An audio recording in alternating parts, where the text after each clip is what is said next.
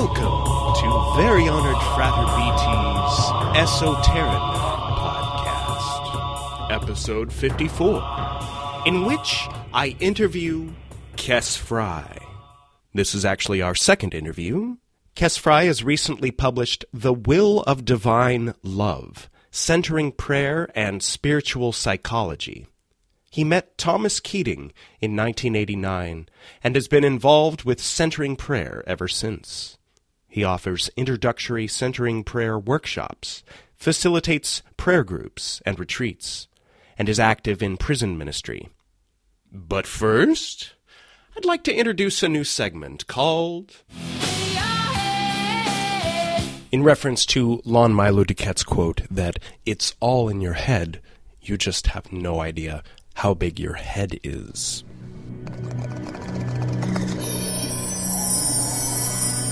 Lon Milo DuQuette wrote a poem on Facebook a couple of days ago. Well, I got to thinking after hearing this poem that from any rational point of view, Edward Kelly made up the entire Enochian system, and similarly, well, I'll just let you hear his poem. More Than Balls by Lon Milo DuQuette. Buddha sat down all alone beneath the Bodhi tree and did not get up till he was wise, well, maybe once to pee. Muhammad's cave was very small, there was only room for one, and Jesus prayed alone all night, he was God's only son. Joseph Smith was by himself when he bumped into Moroni. No one helped him write that book, but he was such a phony. These were men, old Aeon guys, who weren't at all romantic. Some were evil, some insane, and all of them pedantic. Before this age, it took more than balls to show us all what's holy. It took more than Iwas and Uncle Al. It took Rose Kelly Crowley.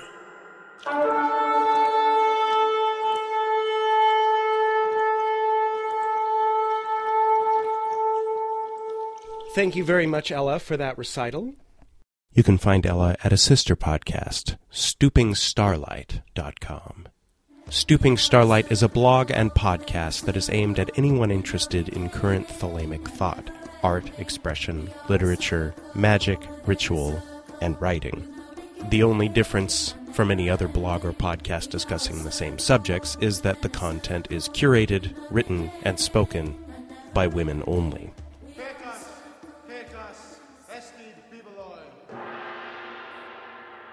Speaking of sister podcasts, check out firstmatterradio.blogspot.com. This is a new podcast focusing on traditional Golden Dawn practice. The first episode hasn't aired yet, but when it does, it will feature her interview with Stefan Edmonds a couple weeks ago. The podcast is hosted by Terry Appleton. She will be a guest on this podcast sometime next week.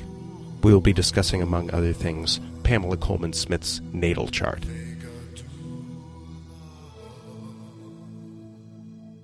Our guest tonight, Kes Fry, interviewed my dad in 1990. Thursday, July 26th, 1990. I'm up in Sierra Madre Canyon, Southern California, at the home of my friend John Dan Reeb, who has been teaching for, 24 years at Pasadena City College. English, it's supposed to be. 24 years. Mm-hmm. And if you'd like to hear that interview, check out Edward Reeb's podcast, Episode 8, Professor John Dan Reeb, Part 2. I listened to that interview many times, and so I was very familiar with Kes before I ever had a proper conversation with him. Occasionally I would search for him online, but I didn't know how to spell his name. It's spelled Kessfrey. I now know. But a few years ago, we got in touch through social media. Then, when he was here in town visiting his sister, we were able to meet up, and that was when I recorded the interview that I used for episode 2 of the Esoteric Nerd podcast. Anyhow, he's back in town, he's just written a book, and so, without further ado, let's get to that interview, shall we?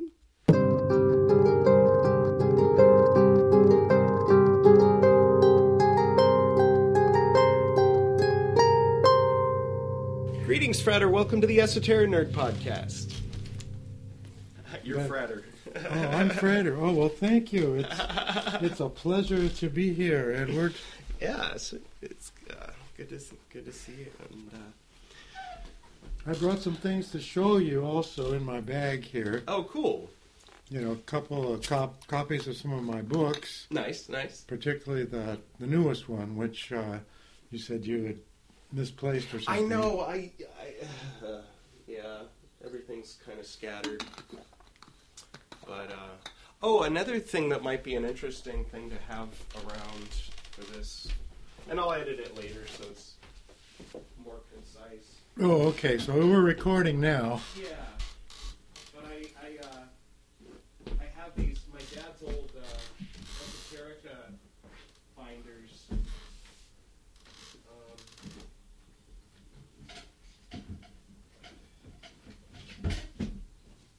Esoterica Finders. Yeah, this is all Oh, binders. his research from his esoteric studies. Oh, my God. That must be a treasure trove. Yeah, it's good stuff. It's funny when I look at it, I'm like, oh yeah, this, But yeah, these are all of his articles from Louisiana Mound Society. Do you remember that? Oh, yeah. He got real interested in archaeology. Yeah. And the truer, deeper archaeology, as opposed to, I think he used to call it the Flatlander archaeology or something like that. Yeah, he was writing articles for the Ancient American and making connections and drawing tie-ins, and the Mormons jumped on one of his articles, because he pointed out that there was evidence that one aspect of the Book of Mormon was true.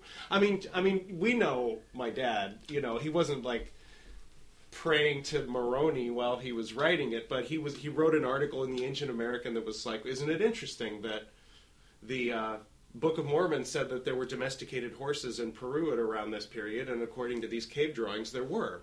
And so, that's interesting, like, not to necessarily say, I mean, he's just pointing it out, So when, at one point, the Peruvians who were Mormons had, there was a study that came out where somebody tested their DNA, and, because supposedly they were the lost tribe or something, and found out that they had no connection whatsoever to Hebrew DNA, and so a bunch of people started resigning their they lost their faith, and they were becoming not Mormons. And so I had a friend translate that article that my dad wrote into Spanish and put it up online for them to find. Well, that might encourage them. Yeah.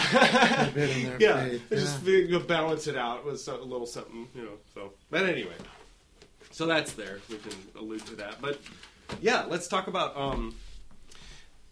did you want to start with what you were talking about with the new esoterica, or new esotericism? That would be good. Yeah. Well, this thought came to me like a few days ago after, I realized we were going to get together and do this while I was here in Southern California. So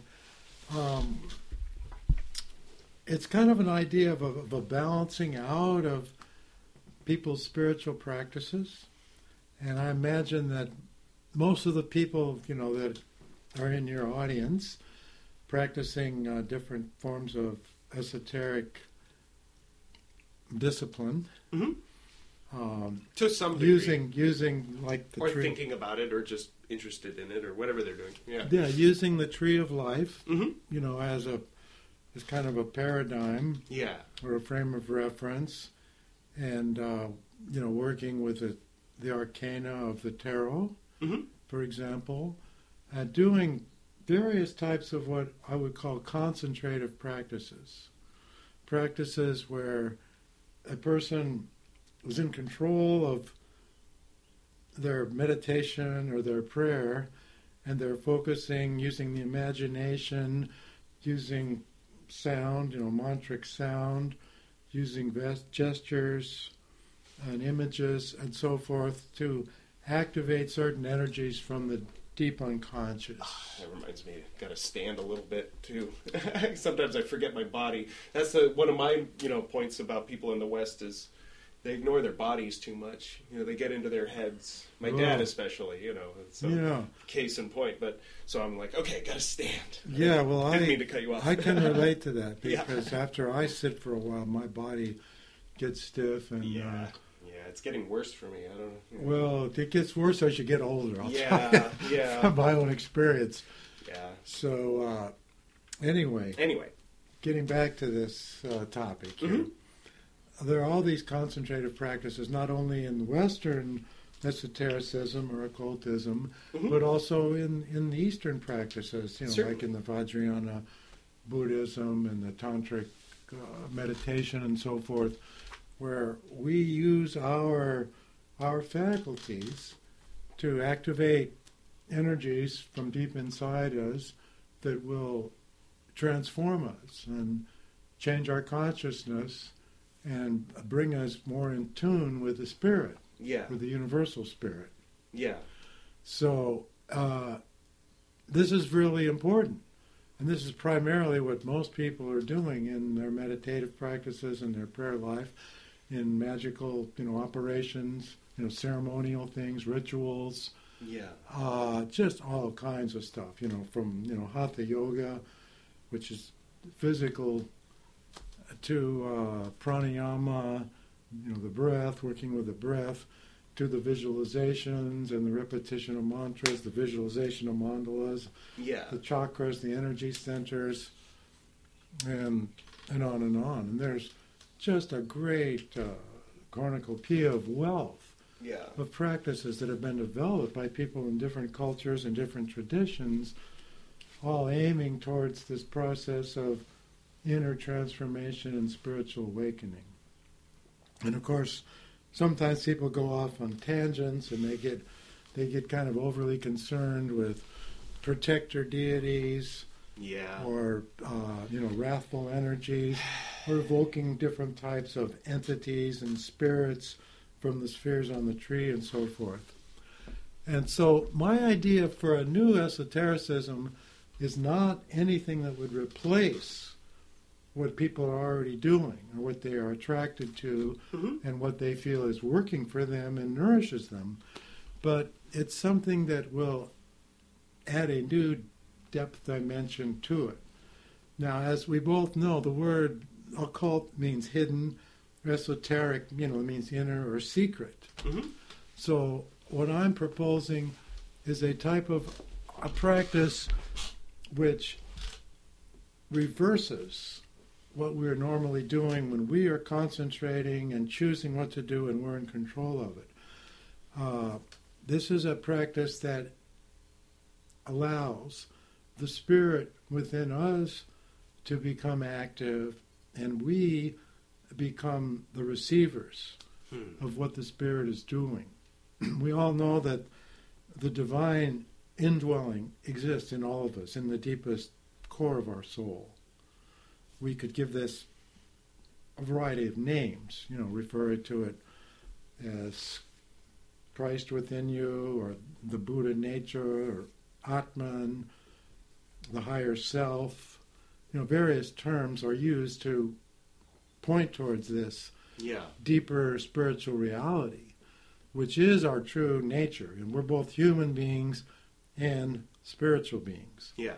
And using the tree of life as a paradigm, I would say that the lower triad, the personality astral triad, that represents our human ground, our human nature, where our faculties of intellect, which would be the splendor sphere or Hod, and imagination, will, and emotions, and so forth, would be the victory sphere, also the desire nature, which is called Netzach, and then the foundation sphere, Yesod, that's our sphere of memory, patterns, the subconscious mind, the unconscious mind, and so forth.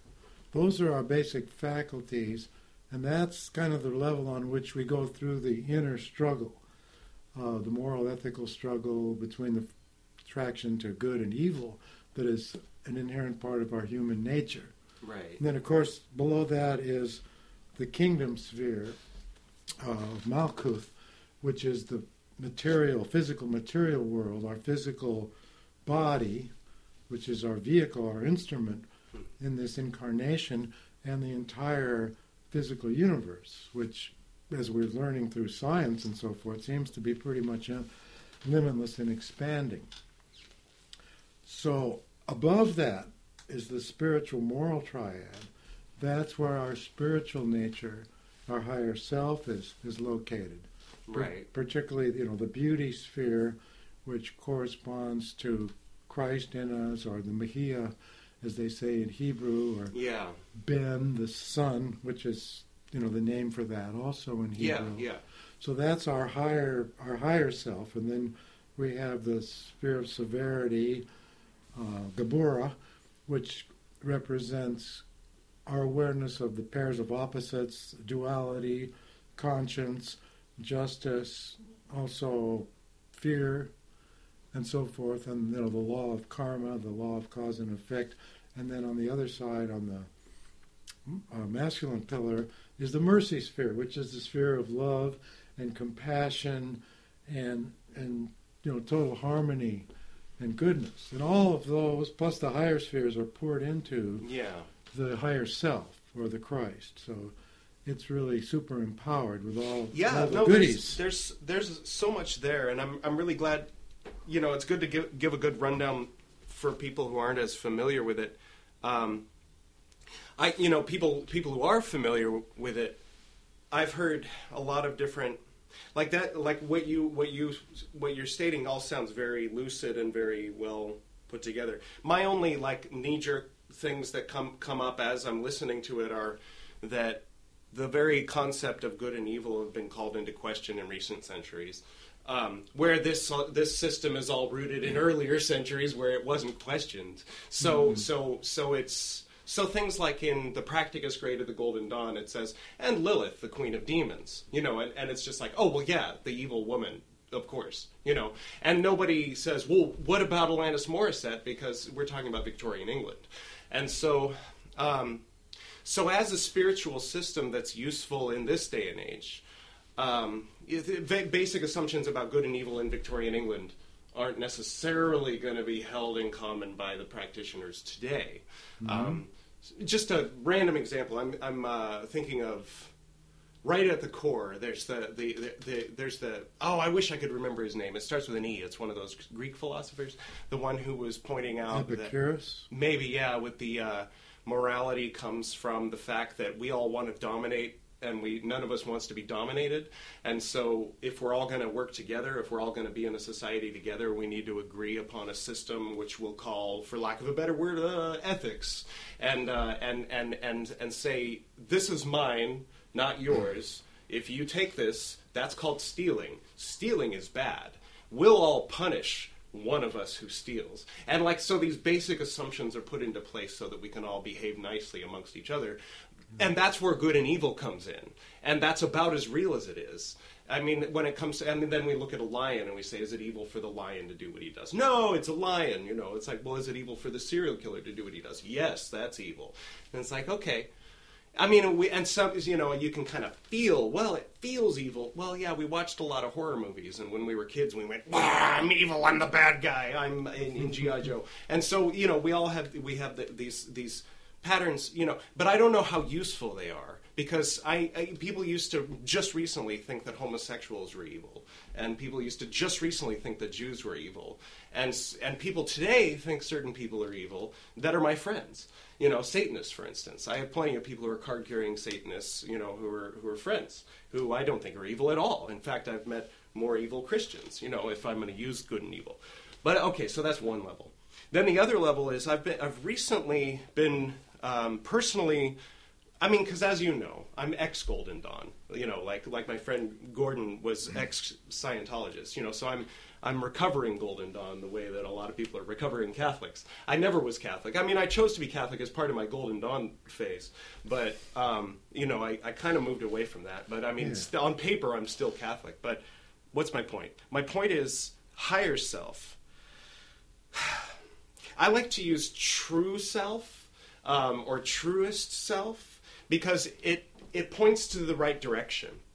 I think that higher and lower, really, when you look at the tree of life, before Athanasius Kircher got a hold of it, the German Jesuit in the 1600s who decided it should look the way it does, before that it was rings of a tree, and the very middle was Malkut, and the outer edge was Keter, and it was all like the rings of a tree going from inward to outward. So where's the higher self? Which one's higher? Well, there's no up on that diagram. So it's a more recent diagram that makes the term higher self useful.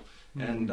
And it causes people to think that we're talking about something that's quote unquote in heaven. Psychologically, people who've gone to church as kids, they think, oh, you mean in heaven? Oh, up there? And then as an atheist, we think, well, up there changes every 2 minutes when the earth turns. We're pointing in a different direction in space when we're pointing up. So what are you even talking about? So we automatically become disbelievers in afterlife because we've been told as children that there was a Santa Claus and that when you die you go up there, and then we grow up and we learn there is no Santa Claus and there's an outer space and the earth is turning. So we naturally become atheists, So I reject the term higher self a little bit. And even though I acknowledge that it's part of the standard. I used to be premonstrator of a Golden Dawn order, so I used to enforce the standard, and people used to ask me what the standard was, and I would explain it to them, and I always had two answers. I'd say, okay, I'm going to answer as premonstrator, and then I'm going to answer as BT.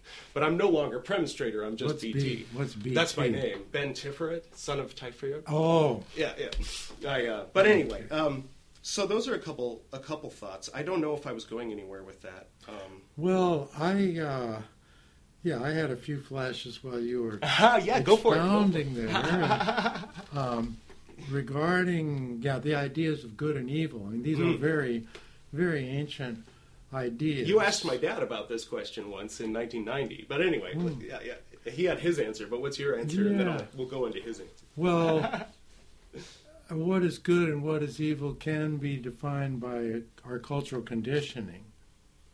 But I think that there is a standard, a universal standard of these two things.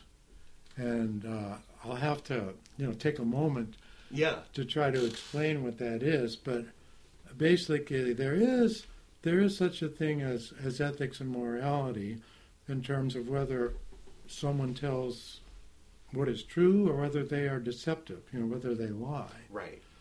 And the golden rule, for example, is an illustration of that, to treat others the way you would want to be treated. Right. And if you do that, then you're doing good. What is good. Yeah. But also, I believe there's a higher principle. Obviously, it's a duality. When you have good and evil, it's one of the pairs of opposites. And in my understanding of the Tree of Life, awareness of those pairs of opposites doesn't dawn until the soul actually reaches the severity sphere of Gebura. As you'll notice, I'm not sure if I'm getting this right or not. Oh, I have a few depictions of it. You have a few depictions of it? Yeah. And I have the one that I made. Well, the justice card. Yeah, it's between Gebura and between, Gebura and Tiprit. And very good. This is a very nice illustration. Thank you. So, over here in the mercy sphere, in the way I see it, when the individual soul is born, it's born out of the universal Divine Mother, or Bina, and then it travels across the abyss, separating the supernal triad from the spiritual moral triad, and it spends some time in the mercy sphere, which is a sphere of harmony, love, and compassion, and a sense of oneness. Everything is great. There's no conflict. There's no disturbance. Right. And then there's a disturbance. Then it gets projected across this energy path over into the severity sphere. So this the imprint of being in this sphere is our soul's deep memory of its former paradise, which is represented in the Bible by the Garden of Eden. Right. This idyllic state of peace and harmony and innocence and love and intimacy and being loved. It's a state of ideal contentment, but it's also a state of relative ignorance and innocence as regards to what else is, existing in the tree, because it hasn't been there yet. So at some point it's projected across here into the severity sphere where it begins to experience the pairs of opposites, one of which is the opposition of good and evil. Now, in the story of Adam and Eve, the forbidden fruit, as we all know, was the fruit that grew on the tree of the knowledge of good and evil. So Adam and Eve, representing generic humanity, when they chose to partake of that, it says in the scripture that their eyes were opened. Now, that doesn't mean that they were physically blind before they ate it, but it means that their eyes were open, that they saw everything in a whole new perspective. Right. It was as if the forbidden fruit was like a psychoactive substance that changed their consciousness. And they became aware of their so-called nakedness.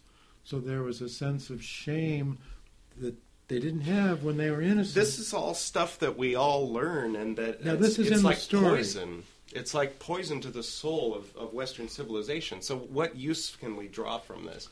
Well, I'm trying to point that out. Because we're all told, like, oh, well, you should be ashamed to be naked.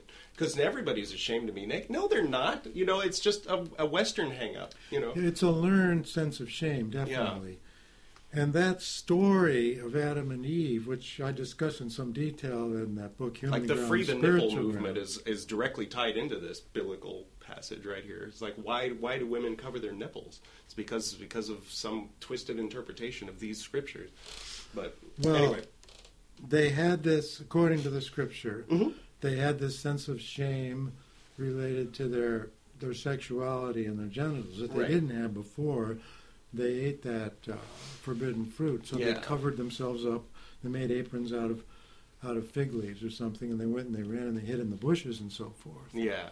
So they had gone through the change of consciousness, and there's kind of a wounding that takes place with it when you're shamed. When innocence is shamed, wounding takes place, and the wounding ends our innocence. I believe weren't they clothed in animal skin? Well, that came after they were expelled. Oh, okay. And actually, I think this might be the animal skin. The physical body is the clothes of skin because they were existing in the subtler realms. Right. Until when they were actually kicked out of the paradise, that was when they came down into physical incarnation. And so the clothes of skin weren't animal skins, which is the popular interpretation, but they're actually the physical human body, in my understanding of this. Interesting. But anyway, in this sphere, there's like this sense of love, universal love in the mercy sphere. We're talking about Chesed, the blue sphere. Chesed, the blue sphere, under on the mercy side. The pillar of mercy, in the center of the pillar of mercy, underneath the sphere of wisdom, or Chokmah.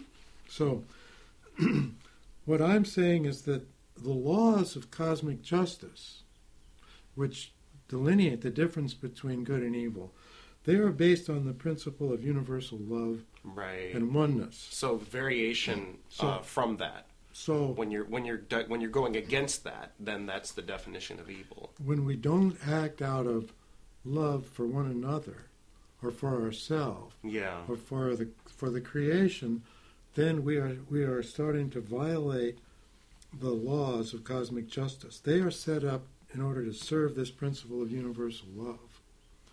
So the difference between right and wrong and good and evil is whether or not we're acting in harmony with love for one another. But and then, for the creation. Like down here, we get into, that one of the words for Hod is reason. And down even further, you get into the astral plane and you get into Malkut and all the manifestations. Mm-hmm. It seems to result, and my dad poetically put it in Transformations, and I'm sure we've seen plenty of examples where two people can be in total disagreement, both coming from a place of love, as far as they can tell, but interpreted or with nuances or with, some particular angle to it that, maybe we can recognize like there's a little bit of deception in it here on that angle over here and then here on that angle over there, and it results in their incompatibility. And they're both convinced that they're right, and they both think they're coming from a place of love. Yeah, and that's one of the central tragedies of the human condition. Yeah. Really, Yeah. it truly is. Like, for example, think of hatred between two groups of people, like, say, the Jews and the Palestinians, the Israeli and the Palestinians. They're acting out of identification with their respective groups and love for their respective groups, and they're trying to do what is right, and often they feel incited to seek revenge for wrong that's been done to them, and it kind of has been going back and forth, and there doesn't seem to be any end to it. Yeah. Because if you don't do this, you're dishonoring those who you're supposed to love. Right.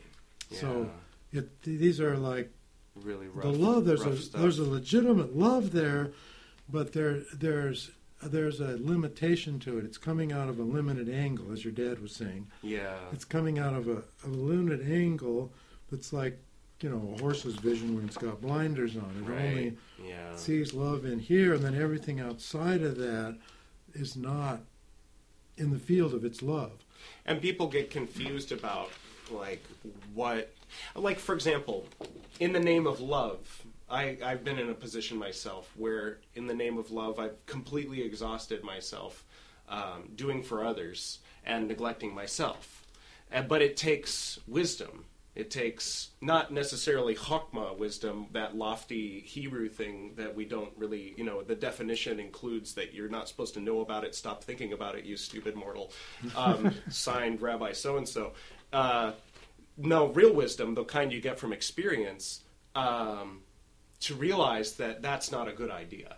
If you're gonna surrender to absolute love and say, use me, Lord, to be a servant of your will, and then you run around, feeding homeless people and teaching classes and trying to make ends meet for years until you realize, oh shit, I think I made I did something wrong, I'm hollow in the middle, and now I'm a horrible, angry person, what did I do, and then so you have to kind of reel it all in and reevaluate everything, and then people are like, oh, now he's just being selfish. The people are still doing what or some form of it sometimes, but now I'm coming around to trying to serve again, but while doing it kind of on my own terms. And that being part of the message that I'm getting across is do it on your own terms, get the knowledge without drinking the Kool-Aid, and also directly confronting oh yeah, there's that old shame that makes everybody feel shame,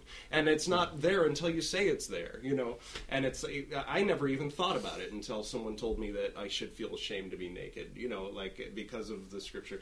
And there's the serpent in so many different religions is such a positive thing and represents nature and unfolding and regeneration and it also represents sexual reproduction, and it represents all these different things that Puritans will tell you, no, you should pray to the Virgin Mary to come and stomp on that serpent and make it go away. The serpent is evil. Don't you know the serpent is the one that gave you the tree of knowledge of good and evil and made you feel ashamed to feel naked? And it was like, no, it wasn't. It was you. You fucking Puritan. But I acknowledge that the Puritans at the time were an evolution. They were a step forward. They were a positive revolution at the time. They were saying, we're the most powerful people in the world. We shouldn't be behaving this way. We should really reel it in and be responsible. And they were at a time and place, and they were like, let's go to the New World and try to build a responsible civilization. And it's like, okay, you did your best. Thank you, ancestors, for that. But then when it kind of came down to our generation, it came down in the form of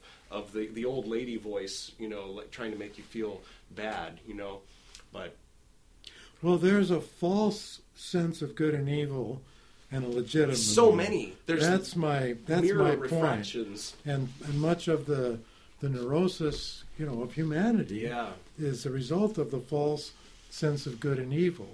And any kind of shaming about our natural energies creates neurosis. Yeah. And, the repression of sexuality, and that was Freud's breakthrough, was discovering, as he said in his book Civilization and Its Discontents, that neurosis is the price that humanity has to pay for civilization. Oh. And neurosis meaning the suppression of our natural energies and desires. Yeah. But, Freud left the spiritual realm out of his equation. Right. So he was rather pessimistic in his outlook. And, of course, observing the behavior of humans reinforced that pessimism because, along comes World War I and so forth.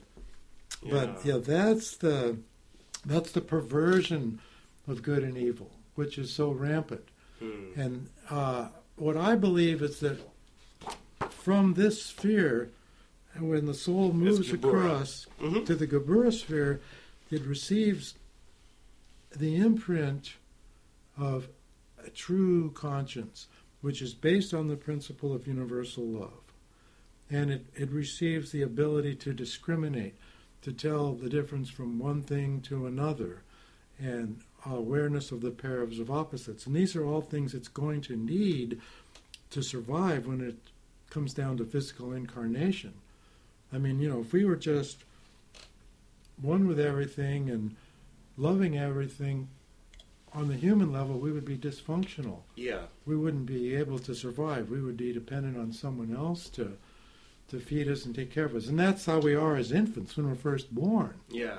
We're helpless and we're innocent, and unless we're traumatized in various ways in the womb and out of it, there's a very positive orientation towards everything that the unknowing innocent infant has.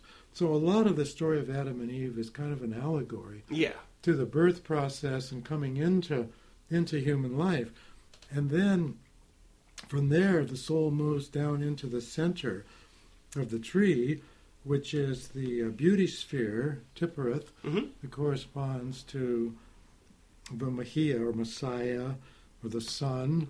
Now, a lot of people get hung up on that, and of course. Or the Christos, or Christ. Golden Dawn does its best to shortcut that by putting Osiris there and saying, never mind about whether it's the Messiah that's come to bring about the revolution or whether it's Jesus. Let's just talk about Osiris, as the... Well, Osiris is an equivalent to me. Yeah. He's an equivalent to Jesus Christ. Yeah. Now, another thing that we're dealing with here, and this is true like in reading holy books, like the scriptures, the Bible, or whatever, there's always the outer interpretation, which is what you're stating quite a bit, and then there's the inner allegorical interpretation, where all of these things represent energies that are within each individual soul. Right. So it's not the question of some, savior coming externally that's going to transform the world, but it's the question of this presence within us, which higher self is one name for it, true self is a name for it. In fact, in centering prayer, it's called the true self. There's various names for it, but this is the principle, the divine principle in human nature, which is the sum of all the energies of all the higher spheres above Tiphereth integrated. It's also the alchemical sphere, because it has the capacity to transform all the energies in the lower spheres as well. And that's what I want to talk about. Remember, we started about this idea of the new esotericism. This is where we're heading here. Imagination is another word applied to Typhira, which I like to point out because some people say, is it just my imagination? I say, well, first of all, let's take the word just out. And the answer is yes. Yeah, it is your imagination, which is the expression of God in the material world as a human being that is you. And it's the image, this is the image-making faculty. Also, though, this is an image-making faculty, too. on its own sphere.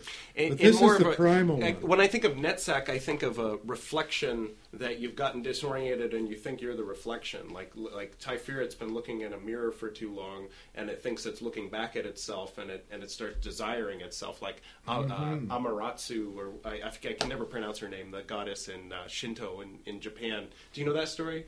I'll diverge just for a minute. It's basically... there's a few versions of the story, but the sun went away, so there was eternal darkness, and they were like, "What happened to the sun?" And she was hiding in a cave because her brother pissed her off, and so they were like, they came out and they put a mirror right outside the cave, and they started making all kinds of noise and saying, "Oh wow, a new goddess has come, and she's even more beautiful than Amaterasu." And so Amaterasu looks outside the cave to see what they're talking about, and she sees her own reflection, and she becomes enraged and jealous, and she comes out, and then they block the cave, of course, with one of those Shinto arches with a rope across, and so now we have days again, and the sun goes around. Yeah, that's another beautiful analogy to what happens within the soul. Yeah. And I mean, the whole phenomena of falling in love. Yeah. According to Carl Jung, for example, and I think he's right, involves the projection of our, if we're heterosexual, of our contrasexual ideal onto another human being who has the qualities that can call forth that projection. Yeah. And then we become enamored. But what's happening is we're not really seeing that person. We're seeing a reflection of our own unconscious counterpart. Right. So it's the exact same thing. I mean, we become in love with it, or in other conditions, I guess you could become enraged with it if it was a projection of the dark side of your personality. Or what has been called the lower. All of the above. The lower self. Yeah. But so much of human life involves this maze of mirrors in which we're interacting with various positive and negative projections of things that are within us that we haven't integrated yet. Yeah. And the growth process and the healing process requires that we integrate all of that and withdraw the projections so we can actually see what's really out there and relate to it as it is. One thing that helped me was when I realized, because I got brainwashed by a group that would say things like, since you're an initiate, that makes you special.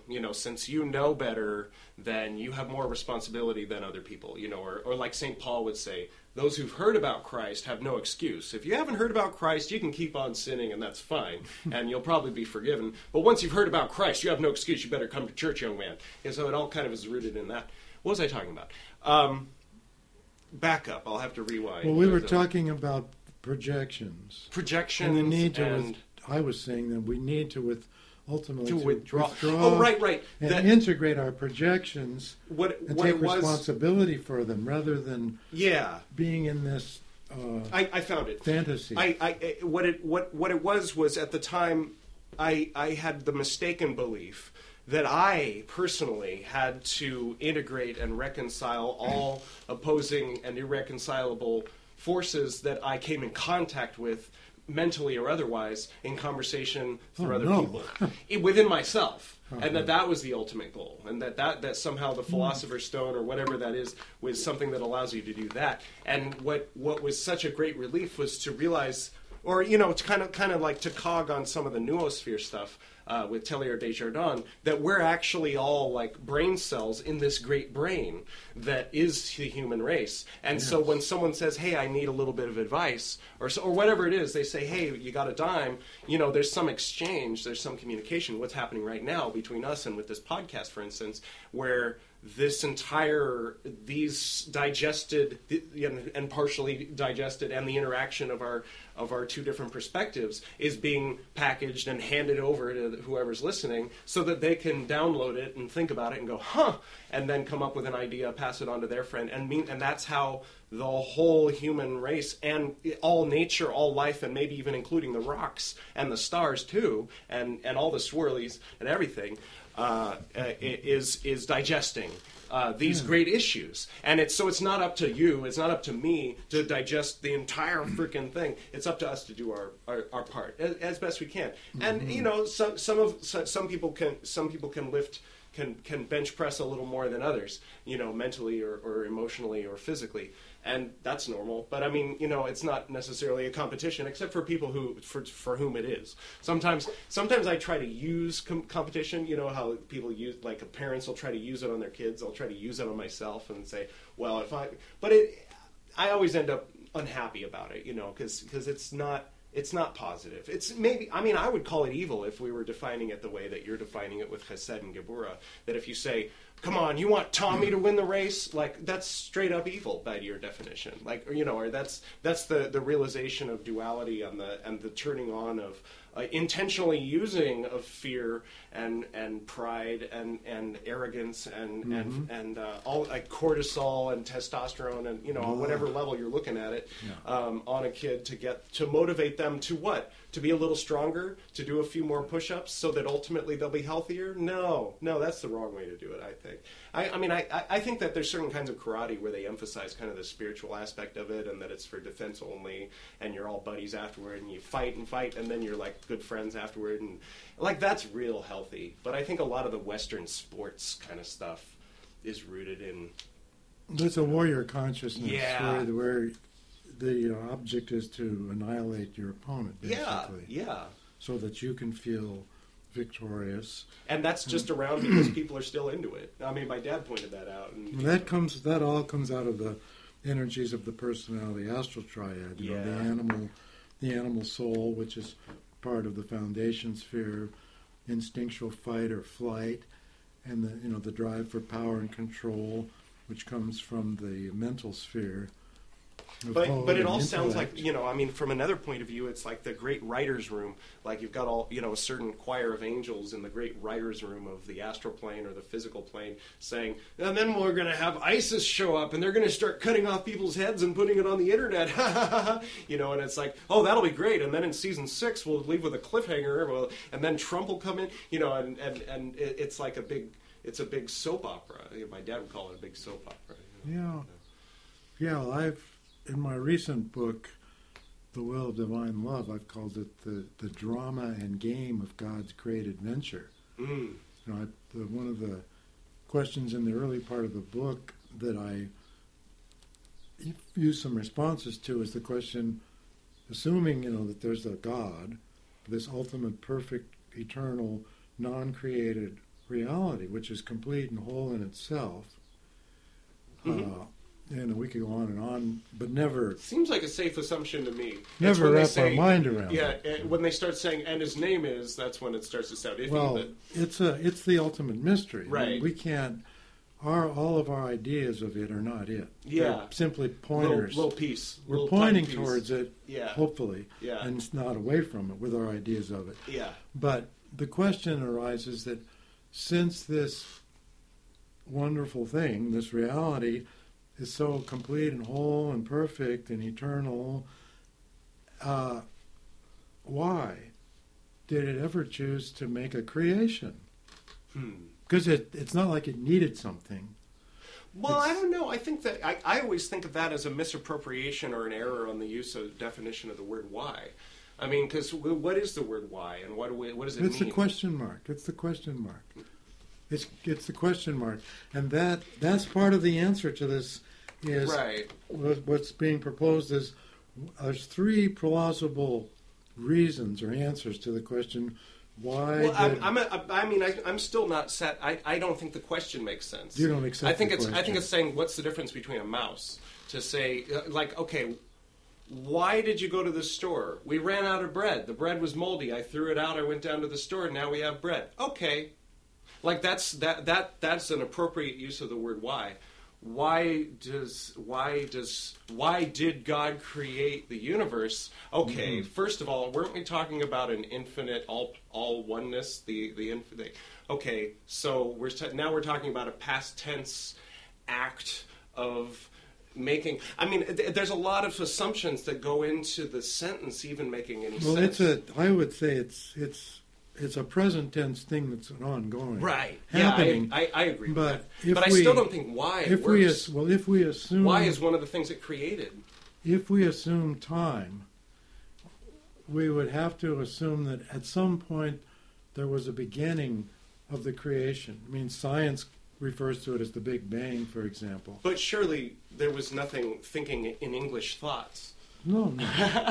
Well, just for the sake of discussion, let me violate your your sense of no. I'm just challenging it. I'm not letting you get to the point. And just say the question: why did God at some point choose to create?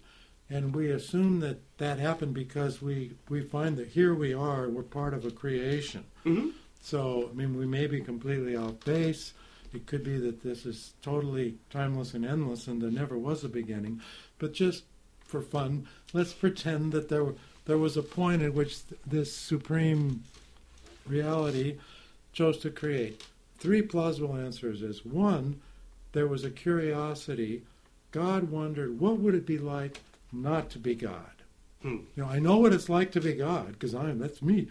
God, that is. Mm-hmm. So the only way to answer that question would be for this unlimited reality to enter into a state of limitation by making a creation. Yeah. So, I mean, this is represented, by the number 0 tarot arcana of the Fool, stepping off the cliff. That's God entering into creation. There's an uncertainty of, what's going to happen if I do this? Because I'm giving up being God. Yeah. And I'm creating. In order to create, there had to be your positive and negative polarity with energy flow between it to generate the creation. So that's like the first duality. So gravity is the curiosity. First limitation.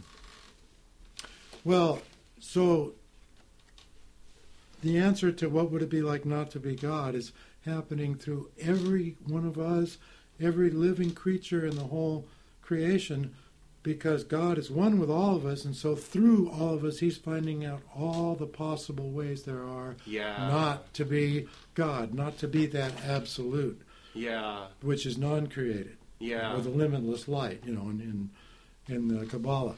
The second answer to the question, and this comes from the Eastern, religions of India, was that God wanted to make a Leela. He wanted to make a play, a drama, a dance. And so he created this Maya. He chose to create in order to have a drama, to have a play. And if you're going to have a drama and you're going to have a play, you need to have a plot. You need to have conflict. What better conflict than the conflict between That's where I disagree with evil. Robert McKee, though. Well, I think that these are assumptions based on Greek drama. Okay, I'm sorry, go on. Well, these are, to me, these are plausible answers. No, you need conflict. You need conflict question. to have a plot. So there's the conflict, the struggle between good and evil is the archetypal conflict. Yeah. And then the third plausible reason for this is because this divine universal principle, non-created reality, is total love, complete, unconditional, infinite, total, eternal love. The nature of love is to overflow itself. It's effusive of itself. So in order to be effusive, it wants to share itself. Yeah. And so in order to share itself, it had to have someone to share itself with. And so that's us. The purpose, the higher purpose of our creation is that we may share and partake in and ultimately evolve into the divine into the divine love. Yeah. So those are the 3 answers. Cool. And that the way that I'm visualizing this tree is how those answers are being implemented. Yeah. So this is like the spiritual moral triad. That's our spiritual nature. And then this lower one, the personality astral triad, this is our human ground, our human nature. When we are born into this, we've got the sphere of the emotions, which includes desires, feelings, also the imagination, the visioning of what we desire, what we want, within the Maya primarily. Yeah. I mean, this is a really important sphere. The will is here. Yeah. And then over here we have the splendor sphere of intellect and intelligence And this is the sphere in which the ego identity is conceived, because it starts to reflect itself to itself as a separate self. I am. Yeah. This is the smaller I am, as opposed to this Tippereth is the greater I am. So this is the I am, and then this is our instinctual nature. The serpent in the garden represents all of our basic instinctual needs and desires and motivations. The survival instinct, the reproductive instinct is part of that. The instinct for and the need for sensation and pleasure to affirm the goodness of life. The desire for affection, esteem, and approval, so we like ourselves and feel good about ourselves. The need for power and control. Maybe so, the DNA molecule which is our need itself. for personal freedom and independence. Yeah. But when these basic needs and the affection, esteem, approval correlates to the victory sphere, because that's emotional, and the power and control need correlates to the splendor sphere, because that's intelligence and intellect. And really, power and control comes from awareness and knowledge and being able to use that knowledge to get what we want.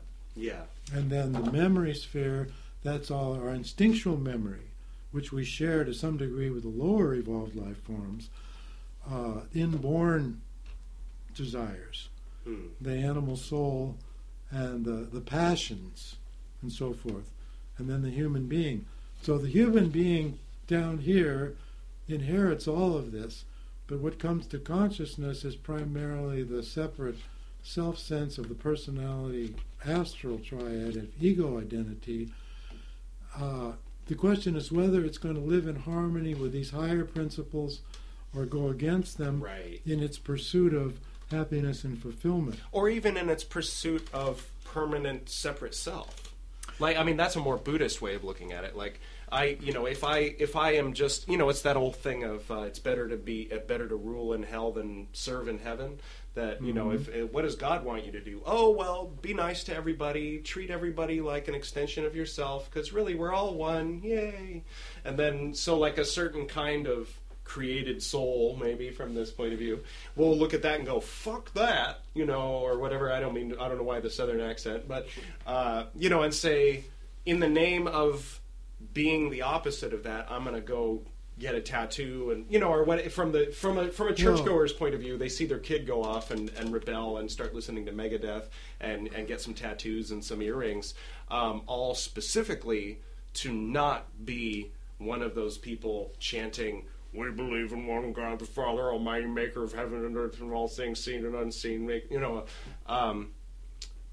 So that's where it gets weird. That's where the immediately, and that's right where it's weird. That's right where people get lost and phase out when you start talking about the struggle between good and evil in a context of Judeo-Christian symbolism. Well, there's a real irony, I think, in the adolescent rebellion, because the adolescent rebellion is a necessary phase, part of an identity struggle to become your own person and not just be a product of cultural conditioning and programming that you get from your parents and your society and so forth. Yeah. And the heart of a rebellion is to try to become free. Yeah. Freedom is one of the cardinal spiritual values.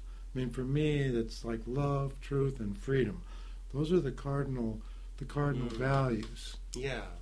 And so this attempt to be free becomes ironic, because a lot of the ways in which people choose to rebel actually makes them into more of a slave than they were. That's true, like heroin, perfect example. Addiction, various types of unhealthy addictions. Yeah. Is a good example. The heavy metal was originally Burroughs talking about addiction to heroin, and then they made a type of music out of it. But yeah, but as a spiritual heavy metal, like something that holds you down, Well, the adolescent identity struggle, it has a requirement that you have to separate yourself and differentiate yourself from the conditioning. Right. So with my dad being who he was, I had to become Catholic. Yeah, that's right. Yeah. Many times, if you look at people's life stories, you'll find that they they rebelled by becoming whatever the opposite was of what their parents were. I would think that, the guy Crawley that you talk about a lot, his dad was would be a priest. a prime example of that. Yeah. And so, people, because but yet they're the same, because Crowley was very much a priest. Well, they don't realize that on the unconscious level, they've imprinted. They're doing the same thing, and they're programmed. Yeah. But they do it with a different outfit, outer trappings that are different. I think that's why fashion keeps changing, is so that every generation can look at pictures of their forebears and say, well, I'm not like them. Look at those silly outfits. They can think that they're different. Yeah. But so much of that different music is a shallow illusion, because what's motivating them, what they're really doing, is they're still trying to please their parents unconsciously. Yeah. So real freedom means getting free from all of that. For the original programming plus the pathological programming that is self-destructive. One of the cardinal definitions of the difference between good and evil is that good says yes to life and affirms our basic goodness and integrity and brings us to authentic love, truth, and freedom. And evil says no to climate change, to life. It says no to life and to creation. Yeah. It says no to affirming life. So it is essentially a path of self-destruction. Yeah. Both the energies of good and evil want to return to non-created reality. Yeah. Because that's the state of perfection and ultimate wholeness. But they go by different routes. The short, quick way is the evil path to self-destruction, which involves unconsciousness, entering through the gate at the bottom of the tree, which has been going called out the bottom, the is clippeth, how we called it. Yeah. The clippeth. Yeah. The keep abyss. Yeah. The abyss of annihilation. But the energy is returning, but there is no consciousness. Yeah. It's disintegration. And the other route is through the path of spiritual evolution, which means all the way back up the tree. And that can only be done by working in harmony with the laws of cosmic justice that affirm those universal values of love, truth, and freedom. Not their counterfeit imitations, which are the illusions of the Maya and the traps, and the insidious thing about it is that usually the Maya and the illusions and the traps are it's almost in, I mean, I could see where it's like I try to avoid. It's like part of me is like my dad, and so I'm always trying to like keep it over here so that people don't think I'm a nut, But then I start to sound like him, and I'm like, okay, I have to put a qualifier in here. But but it seems like sometimes that there's these demonic entities kind of piggybacking humanity that are looking for the next thing that's going to liberate the souls of people so that it can imitate it, sell it, package it, and shove it up its own, in order to make that which is truly sacred, truly profane. At which point they'll start enforcing things like, don't make things that are sacred profane, But at that point it's already profane. It's too late. Yeah. Once it's illegal, once blasphemy is illegal, blasphemy is the law of the land. Well, I'll tell you, you've got a lot of your dad in you. That's a big compliment. Oh, thank you. That is a compliment. And wow. Well, let me see if I can gather my thoughts. Sorry, I had a couple of thoughts there. The illusion is a very, very slick and convincing counterfeit of the reality, and that's what's crept into a lot of organized religion and a lot of our cultural conditioning. All but one. The Church of Assembly of God in Iowa, which one was it? That they're the ones that are going to heaven. The rest of them are all burning in hell. No, I'm just kidding. I mean, I don't mean to cut you off. Yeah. Well, no, they're all various kinds of off. But I mean, even with the best of intentions, you can't do it without putting a little bit of your humanity in it, or a little bit of something creeps its way in.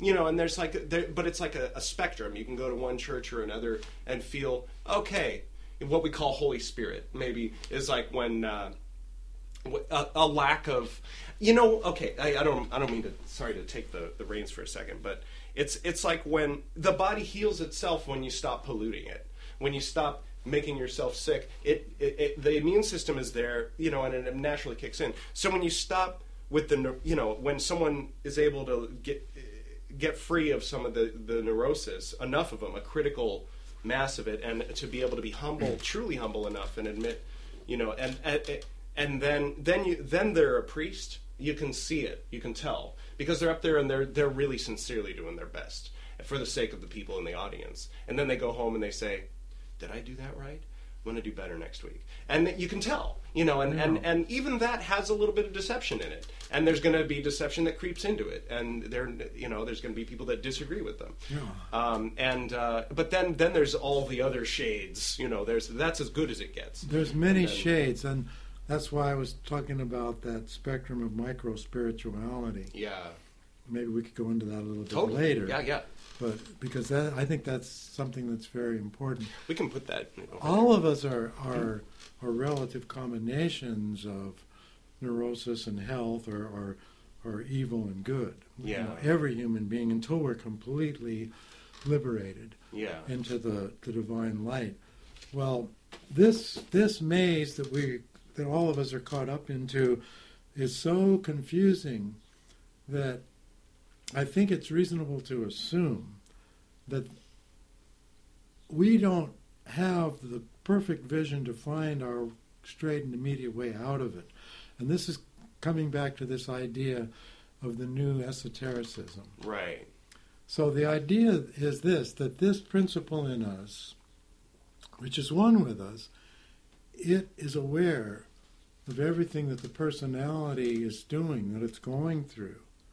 And it sees clearly because it is totally illumined by the higher powers of the higher spheres. So it knows the way out better than the ego down here does. And there needs to be a kind of a working partnership between this higher principle and the personality here in human ground. Now, the kind of a prayer or meditation that I'm proposing as a complement and a balance to the concentrative methods, which this part of us chooses and does, is a receptive kind of a practice in which, out of pure trust and faith in this higher principle, we allow ourselves to be the receivers of its work in us. So, and this is basically what the method of centering prayer is about. Mm-hmm. When a person practices this prayer, this meditation, they become receptive by consenting. This is the heart's essence of the prayer. By consenting, or at least having the intention of consenting to the presence and action of the divine in the soul. So I am consenting to whatever word we may want to use. Let's say God. I am consenting to God's presence and action in me. What I am doing when I do that is I am giving permission to this higher principle to have its way with me, to work in me. So when we enter into this prayer, we detach ourselves from the normal flow of thoughts that are going by and allow ourselves to rest in the space between the thoughts in an attitude of consent. Now this is actually an entryway into the invisible sphere on the tree, which is called, I call it Doth the Cloud, in reference to the cloud of unknowing. Mm-hmm. It's a sphere that cannot be conceived by the intellect. So it's beyond thought, image, word, feeling, desire. It's beyond any particular perception that we can have. The Greek term for this is apophatic, which means without images. So that's the opposite of all the practices, all the concentrative practices we referred to before, because they are with images. Right. They use the images. So this is why it balances it out. The Greek term for that is called cataphatic. That means with images. So the one doesn't replace the other, it complements it. It adds a deeper depth dimension. So let me just quickly describe the practical method of this prayer. Okay. And because when you're doing it, it seems like you're not doing anything. And of course, because of our conditioning, we think of meditation or prayer as an activity that I am going to do. But the way this works is if you do it, it does you. Yeah. So you have to give it permission to do you. Yeah. Trusting that because your intention is to align with a divine principle in you, that what's going to happen, what's going to be activated is the positive in you, not the negative. Yeah. So, first of all, you choose a simple word of 1 or 2 syllables as a symbol of your intention to consent to the divine presence and action within. You choose any word. It can be in any language. Any word just you for want. the sake of full transparency, when I was going through my process, I used the phrase "I am a yogi" as my equivalent of that, with all the implications of that. Well, that's too many words. No, I'm not saying for them to do it. I'm just saying that that's what I used. Because that includes surrender to God, which is the I am a yogi would be a good affirmation, right, or a good active prayer sentence to repeat to yourself mentally as you go through the day. But for doing this kind of prayer meditation, it's really a movement into the simplicity of now. So I give permission to the God. I give permission to something that is not me. Well, that's what you're going to. Me. Well, it is you. I already take for granted that there's duality, and it seems sort of S&M-y to me. I mean, that's kind of what you're giving permission to is your own higher nature. Again, I mean that your says it's outside of you. It's not outside. It's outside of your ego personality. Right. Out of your consciousness.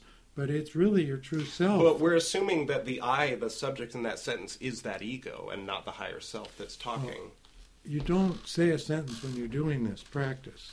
But if you say, I give permission to God to have his way with me, then you're identifying twice with the ego, and you're saying once that you're not God in that sentence. Well, that's a horrible affirmation. You're not using that affirmation. Okay. You choose what you're going to use, but I prefer I am a yogi. Okay, use that as your affirmation, but don't try to use it for this kind of prayer. Okay. Because for this type of meditation or prayer, you want a very simple word of only 1 or 2 syllables.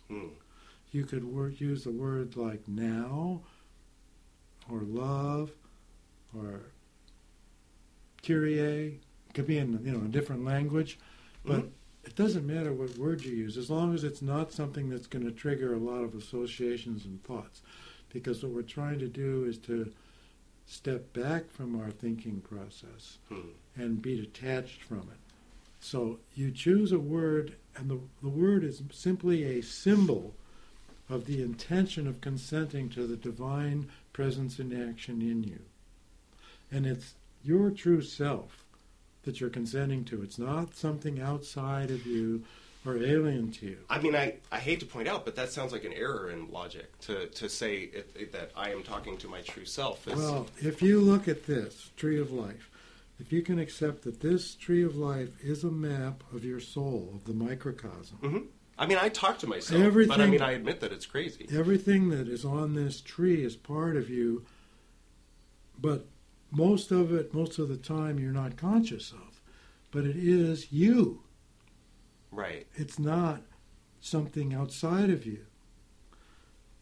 What we're conscious of most of the time is our ego identity as a particular human identity and personality. Just to clarify, what I'm saying is true, though. If I say, I am consenting to the divine to have his way within me, I, in that sense, is the ego. The divine is the true self that we're assuming we're unconscious of. Most of the time. And then the third time I say within me, I'm talking again about my ego. Right? What we're doing, See, we have a will in this personality astral triad. Mm-hmm. And as long as our will is to maintain the status quo of our patterns of thinking, feeling, speaking, and acting, and relating to others and so forth, this principle leaves us alone and allows us that freedom. Right. So when we use our prayer word as a symbol of consent to the divine, we're giving this principle permission to work in us on this level to bring about purification, healing, and transformation. That's all it is. It's very simple. Yeah. If we are spiritual I don't aspirant, disagree, but I also would say that another way to put that would be that if you stop hurting yourself, then the automatic function of healing will kick in. And if it helps to, it's like at the beginning of the Golden Dawn system, and you learn later when you're an adept, that everyone that was visualizing what was going on while you were going through your initiation was thinking of you as dead matter at the very beginning. And when they said, here's some water I'm going to splash on you, suddenly you came to life. And it's a whole process you go through. It's an alchemical thing. But when you charge a talisman, it starts off as nothing but just a piece of dead wood. And then you charge it, and then it's a talisman. And so that's the formula. And that's the assumptions behind this system, is that you're bringing in these peasants. You're bringing in these unwashed people that, clearly they've got it all bass-ackwards. And so to give them a concept like, you must pray to your higher self to enter into you, for one thing, is going to remind them of church. And for another thing is an error in logic. It's untrue. That's not them. They're not their ego. The higher self they're praying to is their true self. And in the Golden Dawn, you don't reveal that until the 6th grade. But Crowley came out and said, hey, everybody! And so they've all read those books, and so it's like yesterday's news. And I appreciate that that you've been working with so many people on the Christian side of the world, because they need people like us, you and I, to be willing to do that. And I was willing to do that for a long time, and I did do that, and I've stopped. And now that I'm openly friends with the S&M and Satanic community, I'm automatically out of phase with people who insist that I mustn't do things like that, so I'm keeping it real. I'm just being real. This is what I think of the Golden Dawn system. Honesty is the road to freedom. The truth, yeah. I'm in process. I'm not. I haven't us. arrived anywhere. I'm not saying I'm the guru. I'm just saying I no longer abide by these assumptions, and they imprisoned my mind for many years, and so I'm kind of reacting against them. Well, what I'm trying to present to you is aimed for all of us at giving us more freedom. I know. Let me go a little further here. Okay. So you choose a word of 1 or 2 syllables as a symbol of the intention of consenting to the divine presence and action in the soul. And then to start the meditation, you sit in a comfortable position with your back straight and your eyes closed. And you very gently introduce your sacred symbol by repeating it in your mind to affirm your intention. And you're allowing yourself to become more aware of the immediate present moment. And then after you've affirmed that attention, you stop repeating the sacred symbol and you simply allow yourself to rest in the space between your thoughts with this inner attitude of consenting to your true self, present and active in you. And you spend like a period of about 20 minutes like that. Now, while you're doing this, if you notice that you've become engaged with any of your perceptions or thoughts, you renew your intention by returning to your sacred word. So the thoughts are like boats going down the river, down the stream of consciousness. They're a normal part of the prayer. Yeah. And a couple of the the real principles in the prayer is, one, you do not judge the prayer, because that's a thinking thing. You don't judge the prayer. Am I doing it right? Or this is boring? Or, oh, this piece feels good. You don't self-reflect and comment on it, and you don't have expectations for it, of what it's supposed to be like. What you do, or what I do, what we do in practicing this, is we simply accept that whatever happens during the time we're doing the prayer is the divine will for us at the moment. So we're surrendering this time to our relationship with the divine. We cannot make our mind stop thinking. The imagination is a perpetual motion machine. But something that does happen and will happen during this prayer is that the divine presence is able, because we're consenting, it's able to come down this energy pathway into our personality astral triad. And when it does that, it has the ability to quiet our faculties of memory, intellect, and imagination. So there will be times when the mind does become really quiet, and we are drawn down into this deeper absorption, and we might lose awareness of our physical body at that time. We go into this quiet place of spaciousness, and it's like you don't know where you are, but you know you're somewhere. You're conscious, but you're not asleep, but there's no object of consciousness. It's consciousness without an object. So there's no particular thing that you're conscious of. You're just in this state of quiet rest and absorption. Mm-hmm.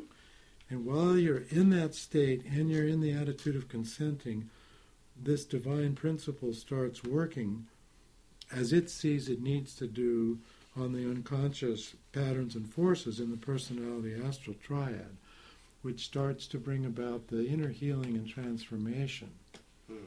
And then after that, and you may go into this state of absorption just for a few seconds, maybe for half a minute or a minute or two, or maybe even longer. It differs at different times. It's not something that we can bring about. It's something that happens spontaneously. We just sort of fall into it. It's kind of like a gap in consciousness between the particular perceptions.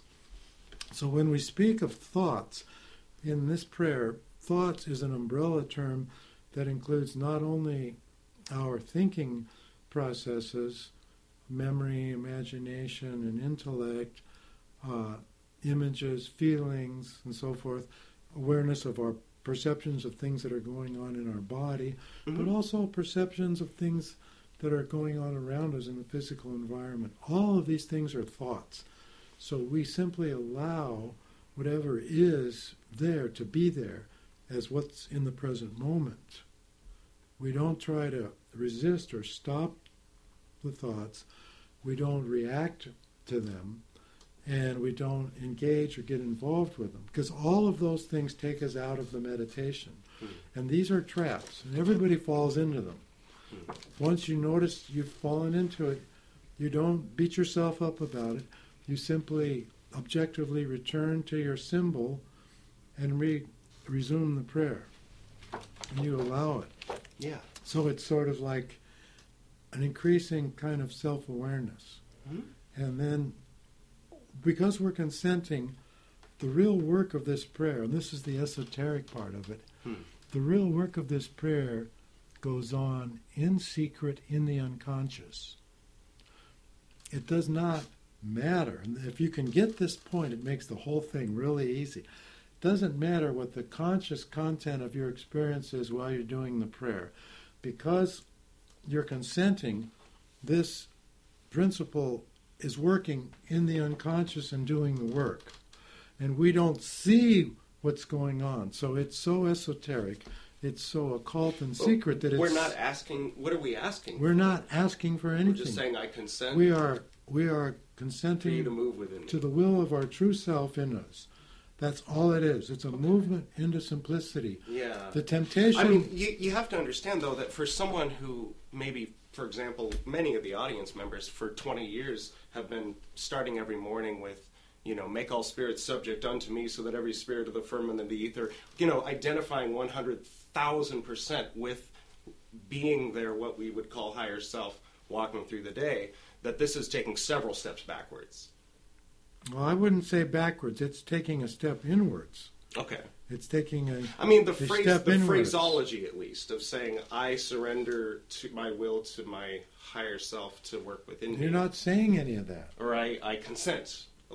It's an attitude. Rather than It's reject. an attitude of consent and cooperation with the best that's in me. Right. The true self. It's simply giving permission to the true self to do what needs to be done to heal me and help me move forward, so that I can, in daily life, more and more become a living expression of that which I aspire to. Yeah. So it's a cooperation between the ego, the lower ego personality, human identity. It sounds and very our compatible. Spiritual identity. It sounds very compatible with, and it sounds. I've practiced it before. And it sounds very compatible with this system, and it sounds very compatible with Christianity.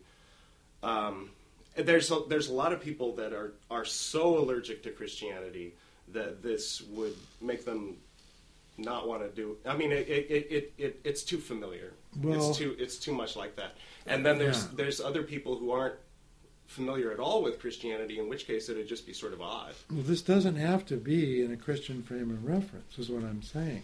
What I'm pointing out is the unconsciously held assumptions behind it are, and I'm pointing out what those are. We assume that there's a divine. Frustrated trying to do it. We assume there's a divine principle in us. Mm-hmm. The particular name we attach to it, or the tradition or no tradition, that's a secondary matter. So the person doing this simply needs to use what they feel rings true to them. Right. If you believe that there is a divine part of you, you can do this. If you believe that there isn't, then why would you be doing any type of esotericism? Well, wouldn't be. We could break down that whole thing that you just said, and I could point out all the assumptions there. I don't know. Maybe we could move on to another subject or take a break or something. Well, let me finish. I haven't presented all this yet. Okay. But we will move on. Okay. One thing that's a very fundamental principle is that without trust, there is no relationship. Without trust, there's no relationship. Whether it's with another person or with this divine principle. So if a person doesn't have trust and faith in the divine principle within them, there is absolutely no point in doing this. If the person is distrustful for whatever reason, then there's no point in doing this, because it's not going to work. Yeah. There has to be trust. And that's true in any relationship we have. The worst is when there's trust and it's betrayed, though. Well, and that's a wounding that it makes it harder to trust in the future. Possible. Yeah. When you've been burned, you're afraid of getting near that fire. Yeah. You're afraid to make yourself vulnerable by trusting. But without trust and vulnerability, there is no intimacy. There's no depth and meaning in a relationship. So there's a risk and a reward dynamic. Whether it's the relationship I have with myself, which is what this is all about, or my relationship with another person, or if I'm relating to God as something outside of me, or my relationship with the cosmos, any relationship can only develop in an atmosphere of trust. Willingness to be vulnerable, to self-disclose, to be truthful, and to share. And of course it's a two-way street. I reveal myself to the other reveals herself, himself, or itself to me. And as we do that, our relationship deepens. We know each other on a deeper level. And there's more intimacy.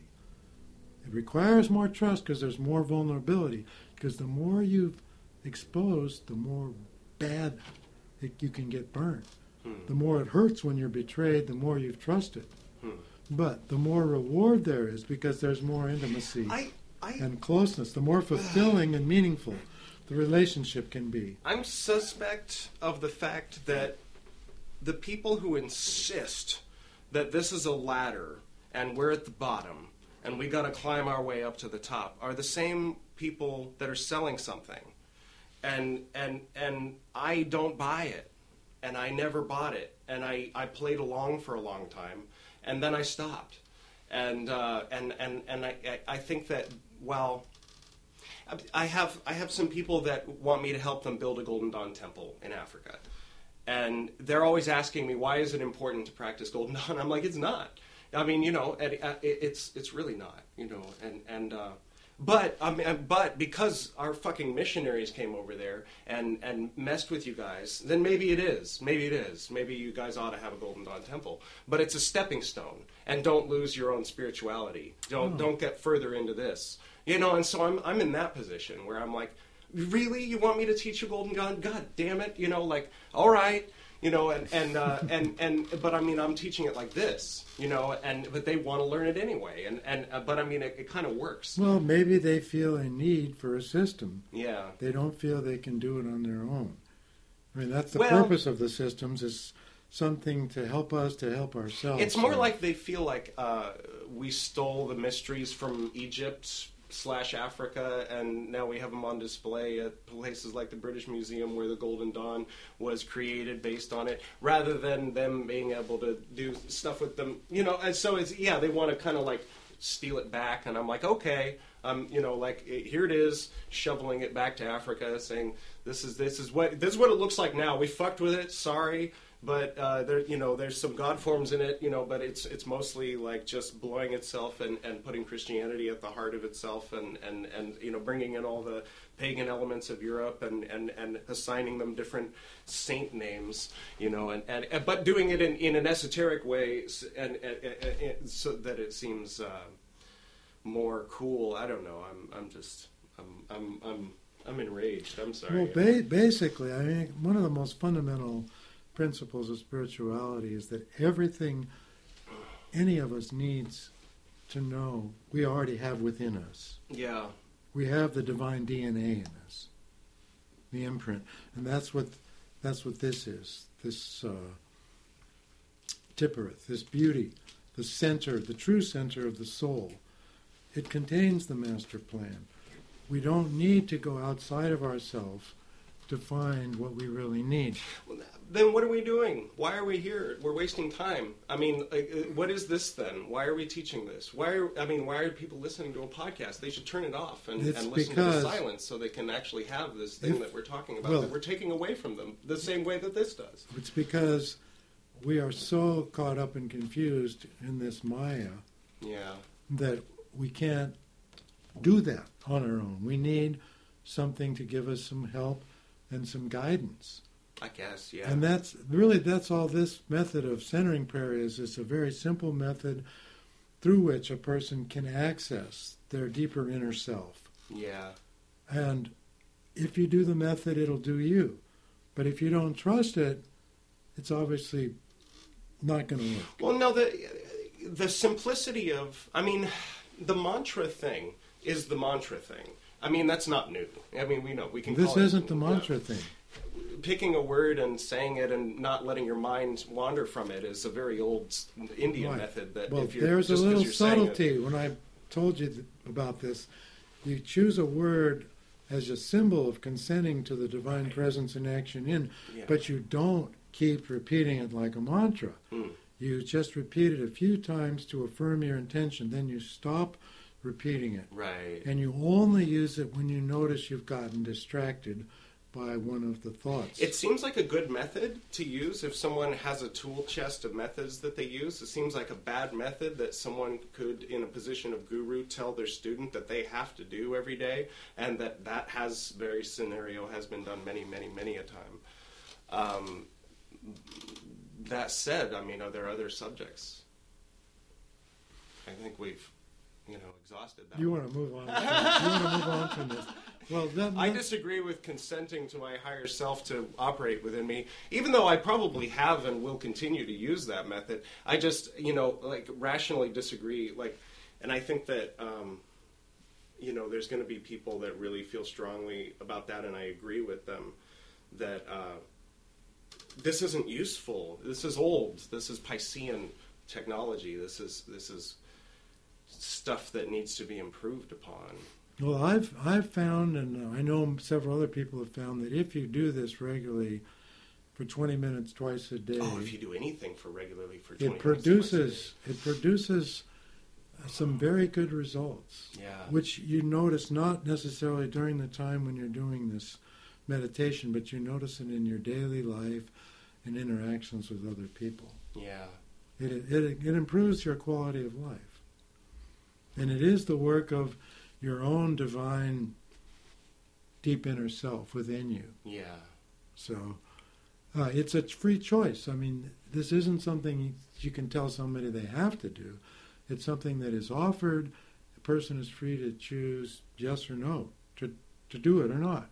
Yeah. It's simply between you and your inner self. There's nobody that's going to ask you if you've been doing it. But I mean, surely that's anyone who knows a little bit of English would know the absurdity of the statement. It's between you and your inner self. I mean, that you're talking to yourself in a mirror? Yes. You have a relationship to yourself. How much do you trust yourself? That's kind of a question here. If a person distrusts doing this prayer, well, let's get rid of the tree of life here, and let's just ask that question. So, how much do you trust yourself? Okay.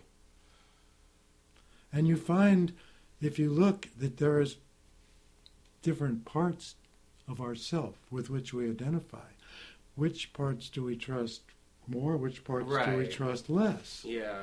There are parts of us that urge us to do impulsive things that we may later regret. And we've been tempered by wisdom, by there are parts harsh of us, experience. There are parts of us that may advise us to do what is in our interests, and there's parts of us that advise us to do what's not in our interests. And there's methods. Now, the method I grew up, what they taught us in church was, you close your eyes and put your hands together. And I still do this in yoga, but, I mean, you close your eyes and you ask God, and you stay silent, and then you're open to what comes to you. And that sounds similar to what you were describing, and hence being compatible with that. But I mean, there's a certain mechanism that's happening when you do that. It's very interesting. But I think that there's 1,001 billion ways to tap into that mechanism. And that higher self and me versus you, and there's two of us, and we're having a conversation. I mean, I just learned the other day that the Abramelin work was so that you could invoke Jiminy. I mean, like you could invoke your holy guardian angel in the sense of that movie, that people watch on Christmas time, where the guy shows up and said, like literally, it's you're supposed to have a dialogue with a being that's separate from you, and it's an angel that was assigned to you by some kind of hierarchical something rather. And it's like, okay. I mean, I've been talking to beings. I mean, maybe, I remember the first time I had a guide. It was named Luke, and he wore a yellow suit, and he was hilarious. But I mean, I don't think that that's my true self. Maybe it's an aspect of myself. It's a character maybe I put out there. Or maybe it's something, I don't know where the Akashic record begins and where my own experience with it ends, or if there's a difference, or if that dissolves when the body dies. I'm not sure. I don't know if the separate self is a temporary phenomenon or what,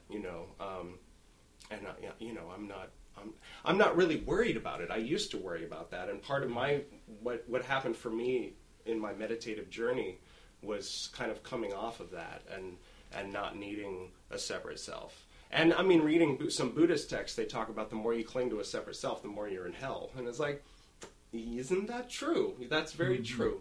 And you could apply that in a Western sense too, but like Alan Watts ran into in the 50s, when you try to introduce Eastern wisdom in Western mind, I mean, I think he actually succeeded more than he realized. Because if you look at the Episcopal Church now, they're kind of right on board with a lot of those concepts. At least from what I know. Maybe there's another side to it that I'm not aware of, but every Episcopal priest I know is kind of like, oh, that's cool that you're doing the Esoteric Nerd podcast. I'm like, really? you're a priest, but the one Catholic priest I know won't get back to my emails. Well, something I can tell you that's interesting regarding the Episcopals is in a lot of their seminaries they are teaching centering prayer. Yeah. And that's a whole new thing to them. But they are very open to many different ways of developing spirituality. Yeah. Beyond the more traditional, and I would say rather limited approaches that box people in, that you've been basically complaining about, that people get stuck in and need to break out of. Yeah. It's interesting. I'm feeling my sickness coming back. I don't know if it's connected to what... Sickness? Yeah. I've had this throat illness. I'm feeling dizzy again. But dizzy? Yeah, I don't know if that's connected to the conversation, but... no, but I mean, I think, there's stuff there on the track, but what a trip. I don't know. Yeah, I'm sorry to have been so confrontational about it, but yeah. Well, you have a lot of sensitivities, and yeah. This practice does not come out of a lot of the things that you're very defensive against. Well, it's a practice for Episcopal priests, and Well, they've been using it in some of their seminaries. Yeah. But it's, I mean, I know that your calling is to bring as much esotericism as they can handle to communities that most esotericists avoid. Well, there's a very serious need for and that's very a deeper spirituality, self-sacrificing of you, and I acknowledge that. I mean, that's beautiful. I just I was called to it. I didn't. Yeah. Initially, I didn't want to get involved in this. Yeah. But there was a kind of a call that I received. I mean, I actually had an experience, where I was lifted out of myself and energized, and this presence was there non-verbally urging me to share centering prayer with people up in Alaska where I was living. Yeah. And I was resistant because I knew that in order to do that, I would have to get involved with the Catholic Church again. And I kind of dropped out of that when I was about 14 years old. Because I got really... They're kind of slow to come along. I got really turned off to it for some of the exact reasons that you've mentioned, and reasons why a lot of other people have left it. Yeah.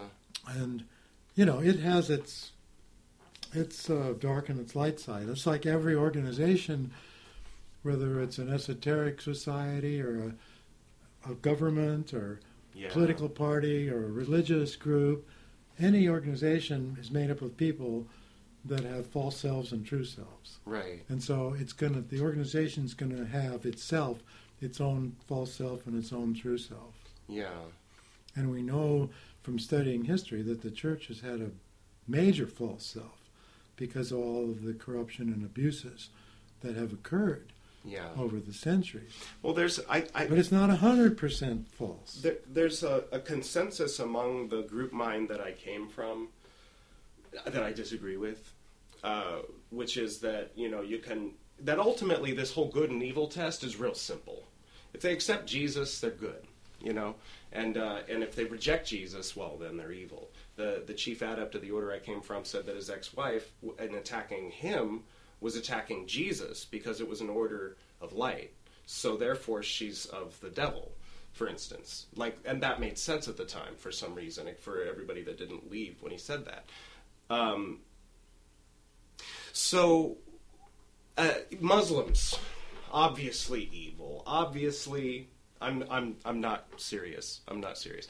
But people who who look at the ones that'll be real quick to be like, there's another Muslim killer. Oh, it's because they're Muslim, and they didn't accept Jesus. And really, we're still beating ourselves up for not converting those areas more thoroughly before Muhammad came around and his people got to them. There's, this whole thing, if you ask an Orthodox priest, they'll say, well, yeah, we're still kicking ourselves for not converting those areas. But and then Satanism, of course. You know, I mean, that goes without saying. Those idiots over in Hollywood with the tattoos and the S&M and the Satanism, they're surely not a part of the greater body of Christ that is going to be the ascended New Jerusalem, when the old Jerusalem and the New Jerusalem, when God comes down, then surely they'll be smited and they'll be in the lake of fire. There's these assumptions, is what I'm getting at, and I'm my version of.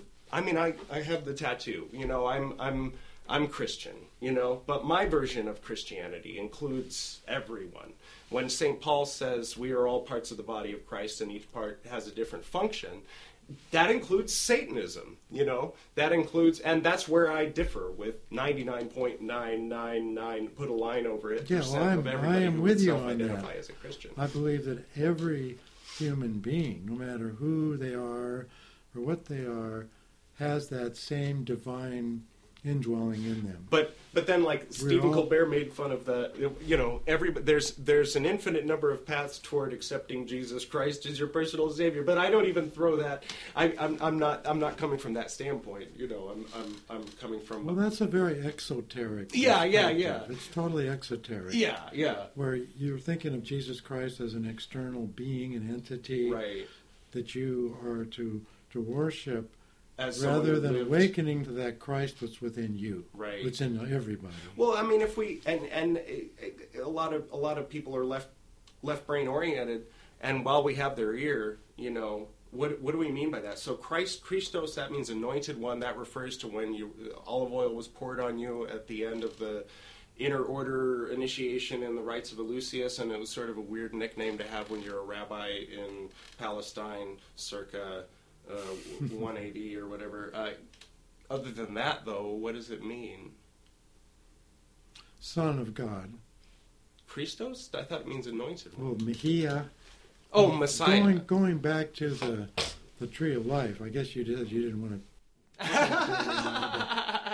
The word. Yeah. No, I mean the real meaning, like the ben. Not the misunderstanding, but the one of the Hebrew words for Tiphereth is ben, which means son of Ab, which means father, which is a Hebrew word for Chokmah, the wisdom. So the Christos that's within us is the one and only Son of God, which is produced by the Divine Father and the Divine Mother, and that's the true center of every individual soul. So that is in all of us, and we are all in it. So with that, and it's through that we are all one. Yeah. In the Christos, or in the Son of God. That doesn't mean that the Son of God is an ego identity that's separate from everybody else that we all have to bow down to. That's an exoteric misinterpretation, right, misunderstanding of the Christ principle. So I guess in that sense, it's like the Ba and the Ka, where the Ka in the Egyptian sense is the self that continues to live after the Ba is destroyed. But then that brings in these afterlife assumptions and these sort of survival chakra.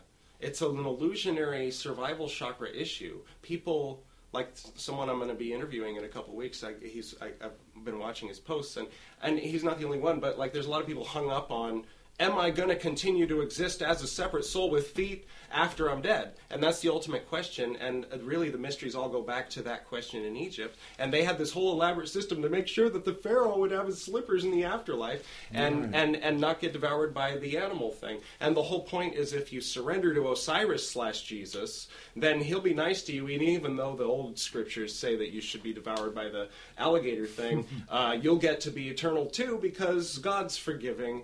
Therefore, pay your taxes and shut up, peasants. Yeah. And that's really, what most people think of when they think of Christ. A lot of this is a fear of death. The ego has a fear of its own death or own extinction, and it wants reassurances and guarantees because its survival center is kind of traumatized by the idea of death and annihilation. Yeah. And so much of religion is simply trying to shore up that energy, counteract that fear. Right? Now they just use porn and shame. It's post-Puritan. Well, what I believe, I hope this doesn't irritate you. No. What I believe is this, that this tree of life is a universal symbol. It represents both the macrocosm of all creation and the microcosm of each individual soul. Now, in each human incarnation, in each lifetime, the human ground, the human personality, consists of the bottom four spheres on the tree, the personality, astral triad, and the physical human body. The flux capacitor. And so the sense of who we are as a human being, our human identity, as an individual ego or separate self, is tied up in the physical body and its identification with the outer things, like its cultural conditioning and all that, and its habits, its thoughts, and its feelings and its desires. And so there's an awareness that we're going to die. And so there is kind of a fear. Now, as I think we've discussed this before, as you know, within each of these spheres is a smaller tree of life. Mm-hmm. So all of the spheres are also within each of the spheres. When somebody actually physically dies, their physical body is destroyed, it decays or it's cremated, and the experiences of this particular personality in lifetime, they are absorbed into this principle as a memory and as a learning experience. And then at some point there's going to be a new incarnation, so a new physical body will be born, and a new configuration of the personality astral triad will take place and be connected to it. Yet in the deep unconscious, so the these Christ memories is who will you still are in the bardo, by that definition, basically. Yeah. In between lives, you're that is you. When you're in between lives, if you were to say I, which you wouldn't, because you don't have a mouth, but if you were to, then you'd be saying God. You recover a memory. But when of you who are you born are as a separate self and you say I, then for practical purposes, when you're at the store and they say, who's next? You say I, you're not talking about God, you're talking about the little monkey that just raised its hand. Your human identity. Right. I'm next in this line. And 100% of the time most people say I, they're referring to their separate self. Exactly. That's what we're identified with. And that's normal and natural. When you're taught how to say you and I, you're taught that's... Your name is so-and-so. Right away you're tagged with an identity Yeah. as a separate human being. You're Edward. Right. I'm Kes. So how come that's the same word, I, that we use when we talk about God in the highest sense? I. Well, it's a term of self-reference. And so when we're identified with this self, we say I. But who's the we that gets identified with that self? Each of us gets identified with our own personal identity as a human being, but also we have this higher identity. So when we remember our true self, and we say I, and we say I, but then our self-reference is to this. So when Willem Dafoe was Jesus. I believe that when a person actually dies and they come up out of their physical body, they regain a memory of this identity, and there's a sense of detachment from this. And they realize that they remember this is who they really are, and this is like the role and the identity they've had in the chapter of God's great drama and adventure that they've just played as an actor, as a human being. But it's only one in a series of human identities that they have had and that they're likely to have in the future. Right. Huh. So, at some point, if the soul has need for more incarnations in order to master the lessons and work through the karma it's created in human ground, then it's going to be necessary to take another human incarnation. Yeah, and play the whole thing out again with a totally new human identity, born in with new parents into a new environment and so forth, which hopefully matches what the needs of this individual soul is for its learning, growth, and working out of its karma. Yeah. It might have to wait a long time until the right conditions come along that meet its needs. once all these lessons have been mastered, then it's a voluntary thing whether or not to incarnate. And the only reason to do so would be for the purpose of assisting others in their evolution, out of compassion. But it's necessary for us to keep reincarnating until we've learned all the lessons and passed through the whatever they are, the transformations or the tests of the human experience, which is very involved. Do you think of all the possibilities? There's an awful lot of them. Yeah. And you couldn't possibly exhaust them all in one lifetime. I mean, that's another part of the exoteric belief system, is that we only have one single life as a human being, and if we don't do what was required for our salvation in that one life, then better hurry. It's an eternal tragedy, because we're never going to get another opportunity. And it's been said that the teaching of a series of lives was part of the original Christianity, but the controllers took it out because they felt that people would be complacent, thinking, well, if I don't make it this life, I've got more, so I don't need to worry about it. But if you bring in the dogma that you have one and only life, in which your eternal future of either heaven or hell is going to be determined, then that puts you under a little more stress. Right. And of course, if you really 100% believed and bought into that, you would be very careful in how you live this life. And if you look at most exoteric Christians, though consciously they'll say they believe this, on a deeper level I think they know it's not true, because they're not living their lives as though this was their one and only opportunity. Interesting. Well, think about it. So you're saying most Christians believe in reincarnation? Well, I don't think they... I think that every soul on a deep unconscious level knows that that's true. I'm not saying that they believe in it, particularly on the level of their human personality. Of course they don't believe in it. That's an evil belief to them. You could be condemned for that. On a certain level, it seems to me like it's fun to pretend that Lord of the Rings is real, but it's easier to to grok the, I don't want to talk shit about all of Western religion. Yeah. You have too many considerations about who's listening. Well, I do think about it. I don't want to confuse people or, have I know, but they're going to be confused as hell misunderstanding. listening to what I said in response to what you were saying. Well, you can edit out whatever, either of us said that you want. No, I know the standard real well. I don't necessarily agree with it.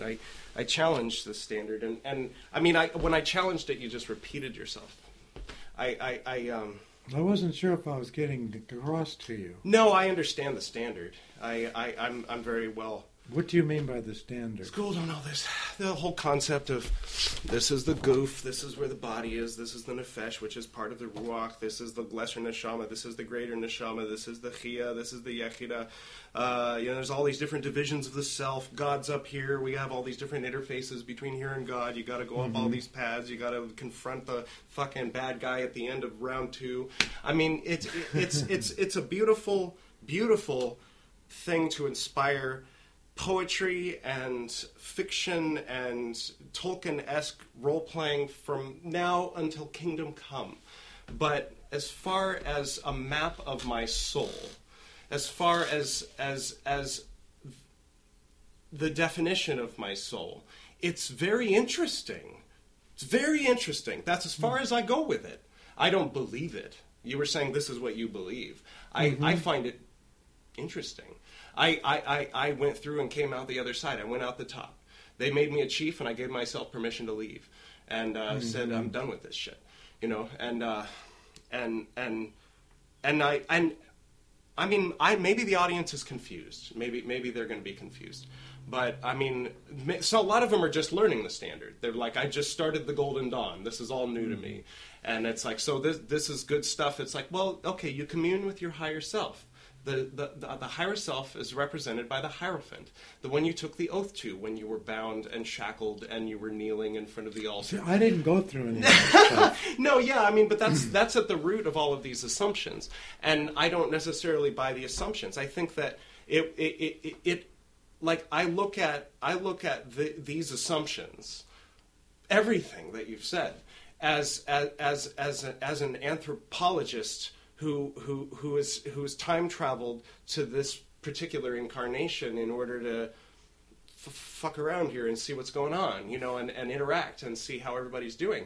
And a lot of people are hung up on this idea of some kind of upward mobility, not necessarily in a yuppie sense, but in a spiritual sense, where ultimately it's driven by a fear of ceasing to exist and a desire to be a god or an archangel, and ultimately, or one with God or whatever, you know, like to experience that great acid trip you had once. Not you, I mean me, I mean both of us. You know, forever, to get there, the long way around. The yogis, maybe they know. They're on the other side of the world. I didn't check with them yet. Maybe they know, you know, the way to experience the acid peak forever without having to shell out, you know, because eventually you take acid 4 days in a row, it stops working. So, you know, I know, right? And so you want to live happily ever after forever, right? And I've been there. And you know, the Golden Dawn holds the promise of that way over here, you know, and then never delivers. And Paul Foster Case and all of these systems, Crowley, that are derivative of Golden Dawn, are using all the same veil dance, the same tools of deception, the same. You know, or, I mean, again, like I said, if you really are a brick at the, you know, if the neophyte coming in really is totally confused, really has nothing to go on but some fundamentalist, racist parents and grew up in a shack, then the Golden Dawn is for you, because by the time you come out the other side of it, you'll have a pretty good idea what's going on. But you also have the option to come out the other side of it and say, I am a soldier for Christ, and these are the end times. You can do that. You can approach it that way. Or you can wake up, you know, or whatever, you know, like, or you can try to fuse it with some kind of Eastern system just out of shits and giggles, out of nothing better to do, and see if you can have a new system be born out of it just by implication, or inspire other people to do it too, just by hanging a couple of kakejikus in the background behind you in a Golden Dawn sanctuary, like I did. Or you can put on a golden mustache and go to cosplay, you know. I'm much more from like a Doctor Who kind of multiverse.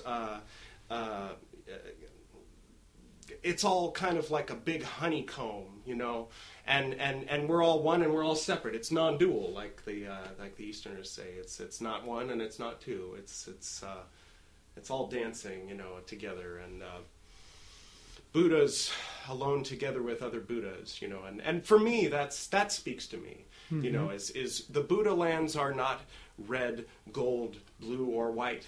The Buddha lands are what is behind the eyes.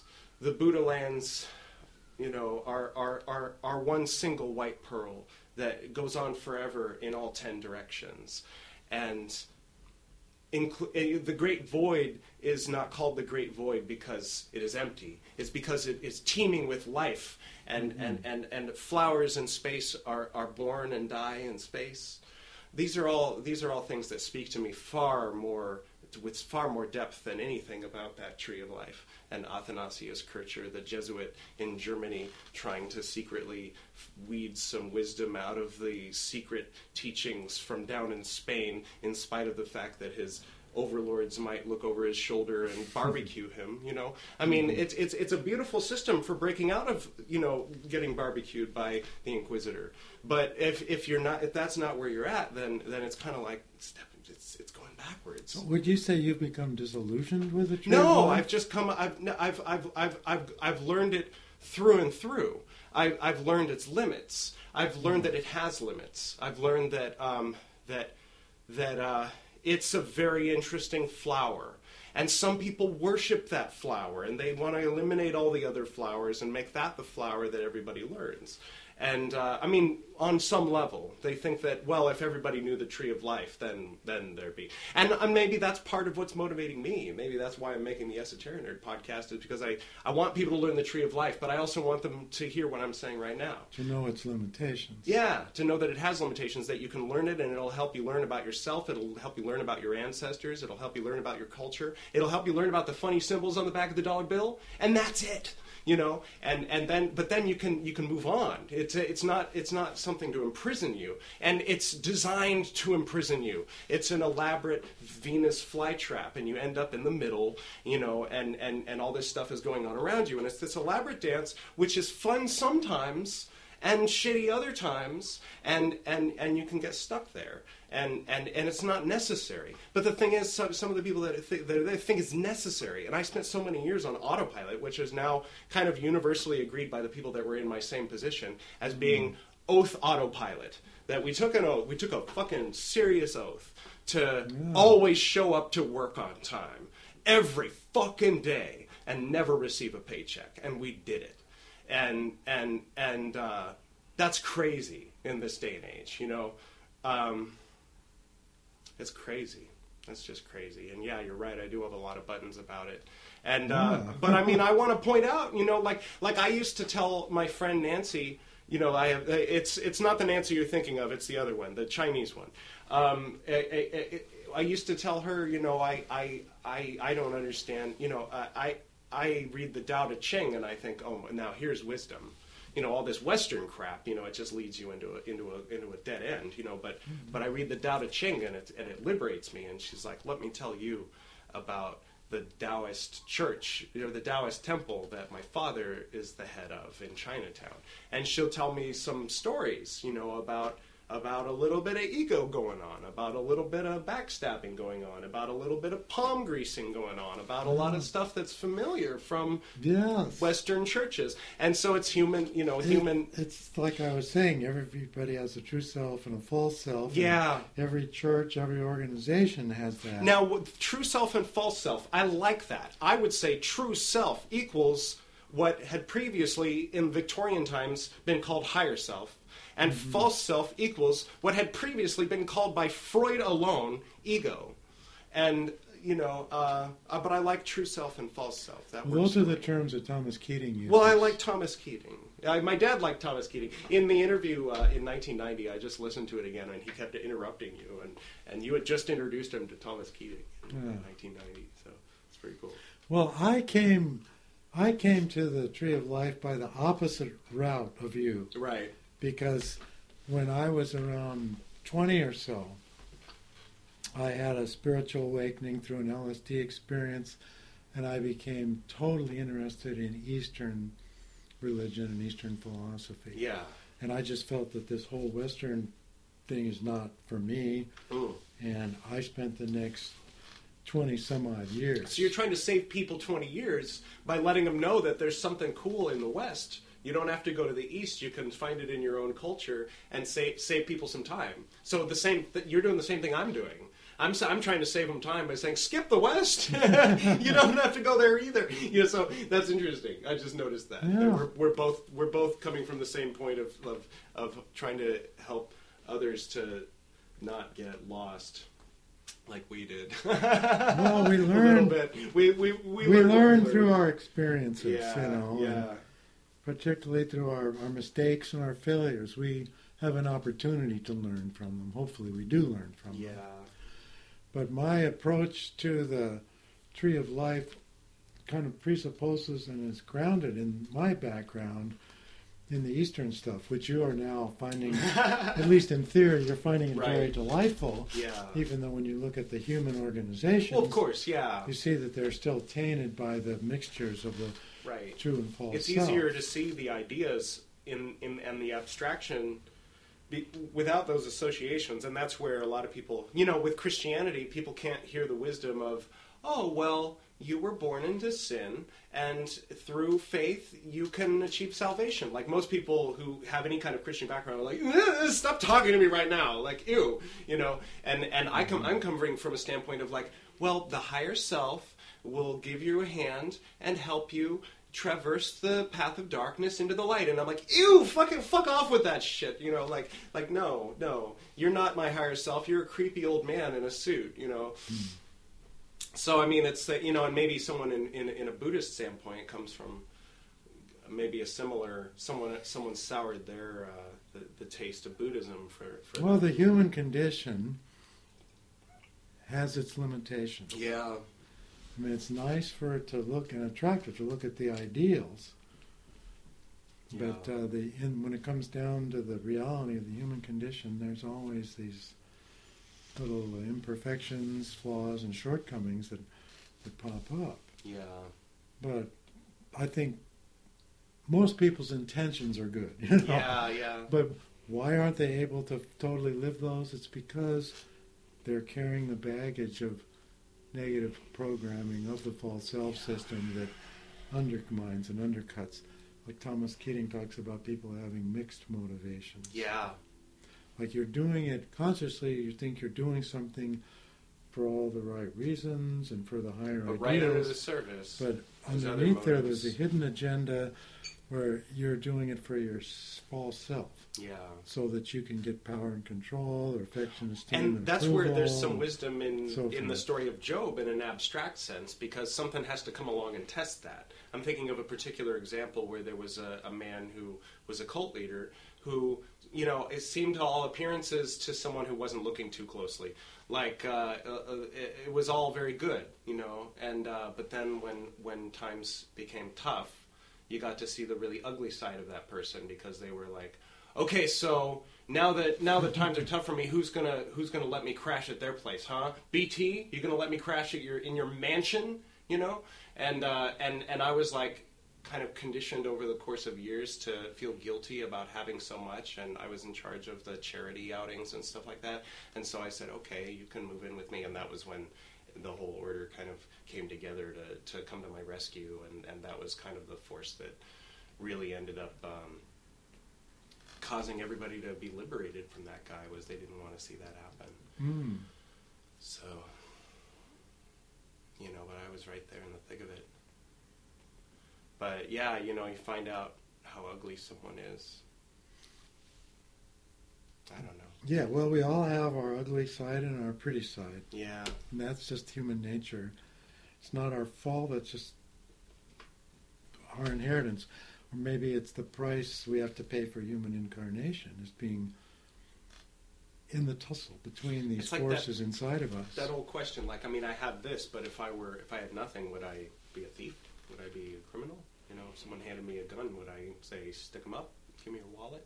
You know? What do you need and what do you want? I mean, those are the two variables. Yeah. What we need are wants that we don't have a choice about. Yeah. The other things we want are wants that we do have a choice about. If we don't really need them, that is. Yeah. But if we think we need them, and we don't really need them, you know, then we're trapped. We're in a trap. Yeah. We become a slave to those needs that aren't really needs. I remember my dad would always say, you don't have to, you get to. If you have to, you're enslaving yourself with your words. If you get to, then it's exciting, that it's something you get to do. And I was listening to my own recording the other day, and I was talking about how transcending, you know, life on Earth, you can kind of see how our spines aren't quite used to standing up straight yet. We're trying. We've been you know, off of all fours for a while, but we still got a ways to go. And you can see it not only in that, in our lower spine issues that we all get if we live long enough, but in the way we behave, in the way that civilization is. That, I mean, and it's kind of like, it's almost, I mean, when you think about it too much, sometimes from a certain point of view, it's depressing, because it's going to be a while. I mean, you know, people like to think, oh, maybe in our lifetime, maybe the technology will save us. I don't know. I think it's going to be a few more tens of thousands of years, actually, before we get to look like anything that we would call, okay, now humanity's cool. You know, like it's a long way off. It's a growing up process. Yeah. All of our fighting is childish behavior. Yeah. And we're still in emotional kindergarten to a high degree. Yeah. As a species. And we don't know the way to our better self yet. I feel like people probably had this conversation in ancient Alexandria and someone wrote it down for posterity, and then fucking Genghis Khan came and burned it down, you know, and I'm hoping, you know, I mean, just as insofar as I try to detach from my motive to help humanity, but insofar as I have a motive to help humanity, I hope that the internet lasts so that this and other conversations toward humanity's evolution can remain in the collective pool of knowledge. Yeah. You know? Like, if everybody back then had access... I mean, because when I look at... I forget her name. I wish I remembered her name, because she's a really important historical figure, and everybody should... And I'm going to go back and edit it later and say her name is... Hypatia of Alexandria. That's Hypatia. Born somewhere between 350 and 370 Common Era, died in 415. And she was the librarian at Alexandria, and she had said, you know, something very lucid about how fables should never be taught as history or fact. That you can't. It creates a way for people to control armies, and you can't unbrainwash them because you can't. You know, and she was just like, she was being really clear. And I mean, if Alexandria at that moment in history had, you know, if a website had, you know, a way for people to like access it from everywhere in the world, then surely, yeah, the Genghis Khan and the boys would probably still be chopping off heads like ISIS or whatever, but they'd still be looking. They'd still hear it, you know, like eventually, I think it would have had a positive effect, you know. I mean, I think that part of it is our collective culture, our collective agreements, our collective religion, if you will. And, you know, and then that becomes a question of, does religion help? I mean, anymore, you know, or is it just hurting? You know, there's some aspects of it that help, you know. Yeah, well, I'm sure it's not all black and white, one or the other, but it's a mix. Yeah. It's doing both of those things. A lot of people will, you know, put everything, you know, like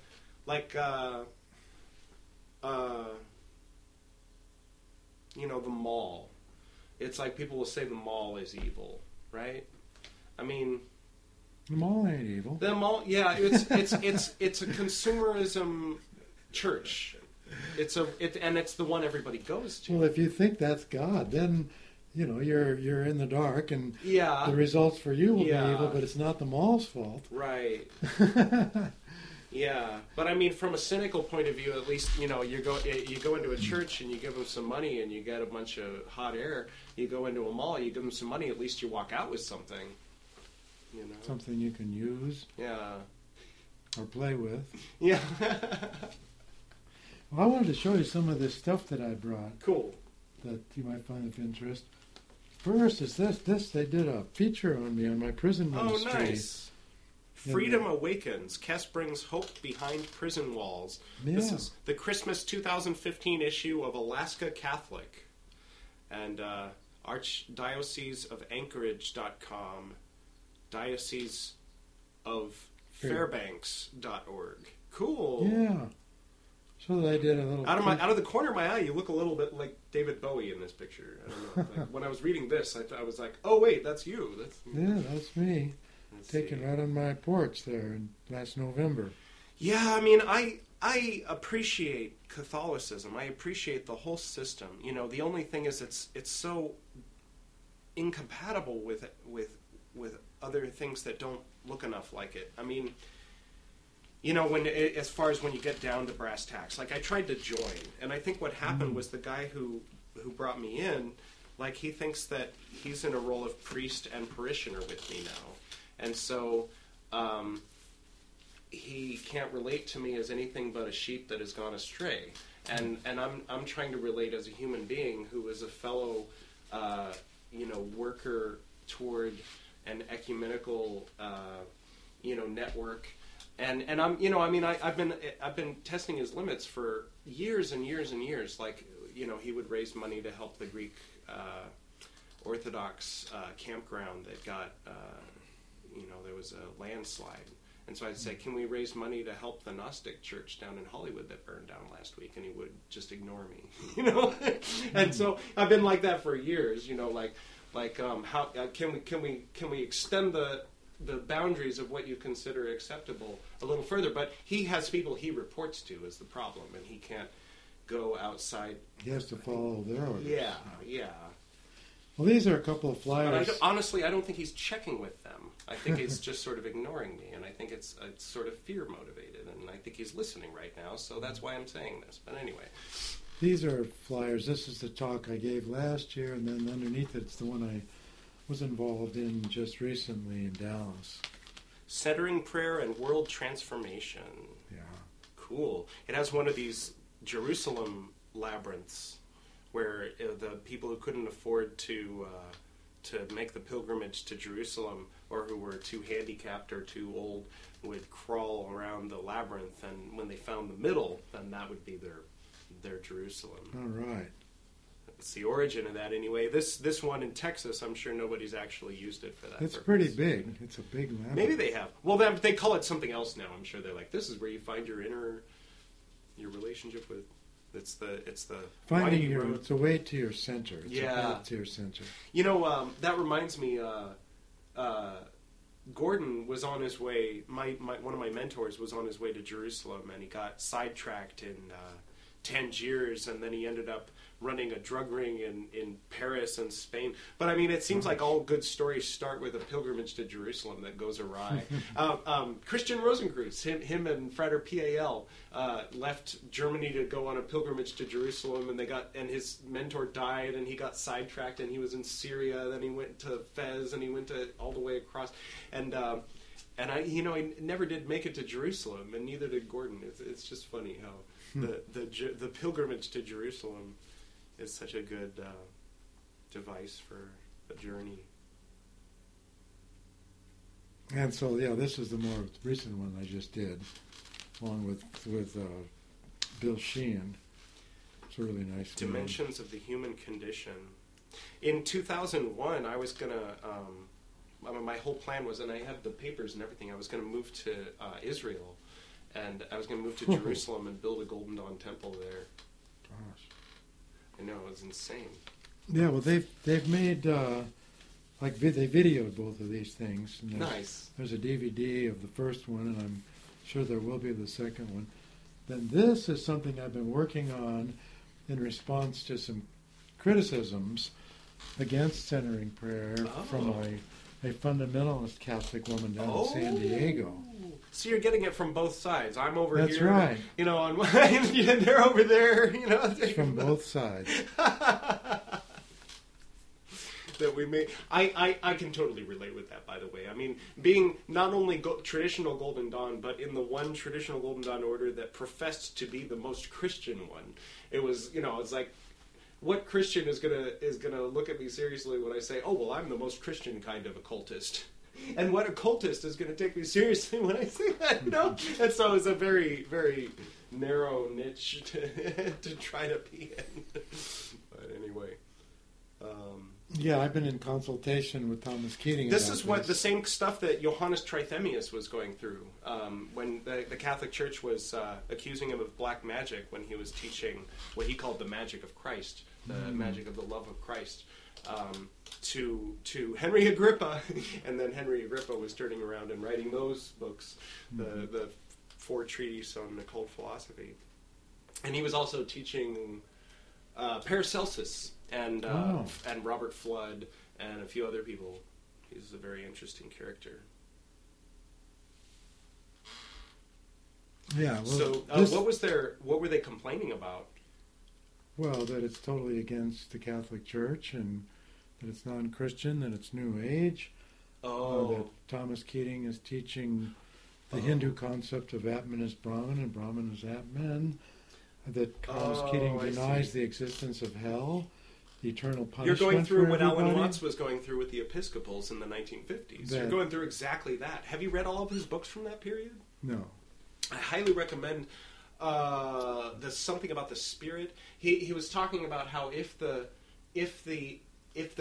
Christian church were to actually be what it says it is, it would be the most enraptured party, and it would be the most Dionysian experience you could possibly. I mean, the fact that you're all coming together as a community, and that community is the bride of God, and God is coming down, and you're gonna make love. Like it's so good.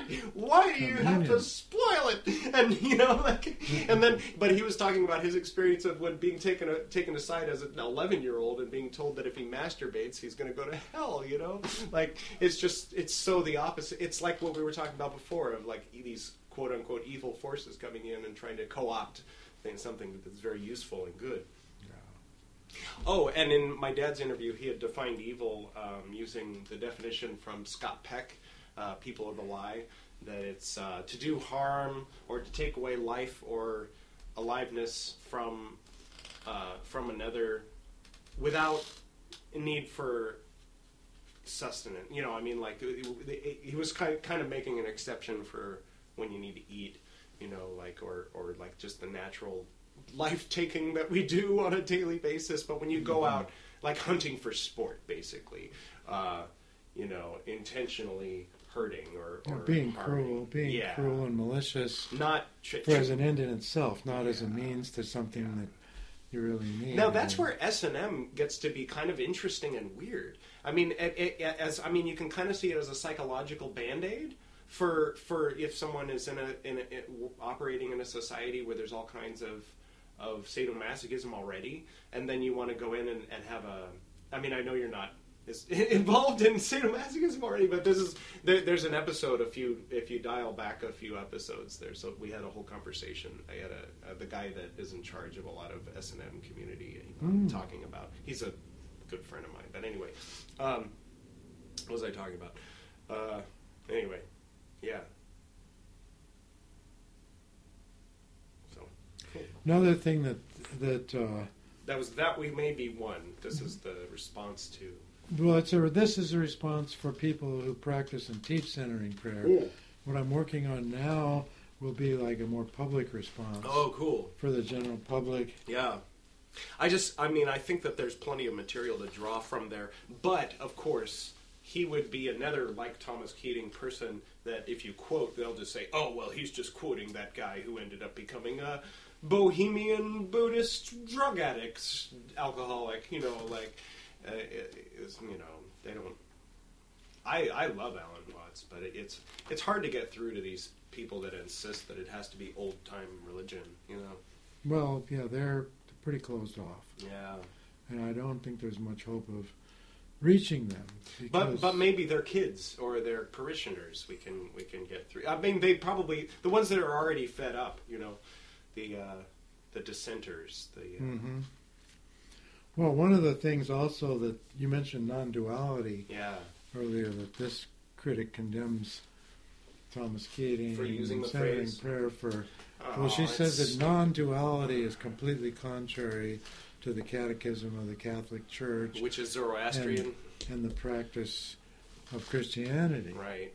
So, I'm having to do some writing about what is non-duality, because it's become a very much used term, kind of a fashionable term.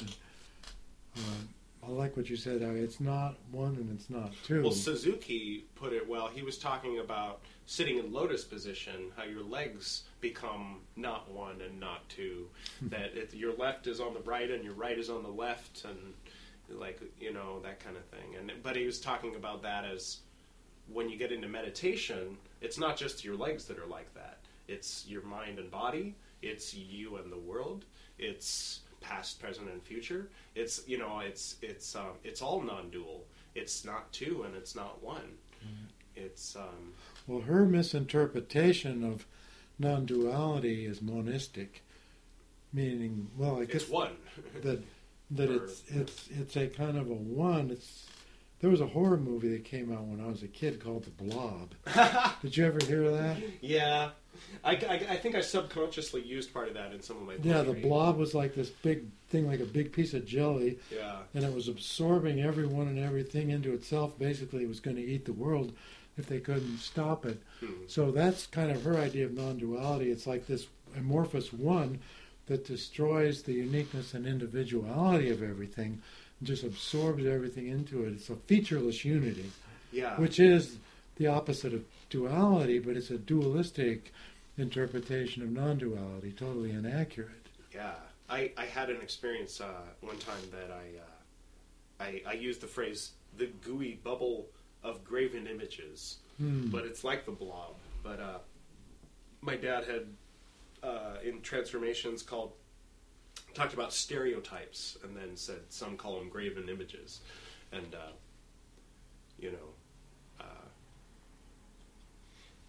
what was the it was the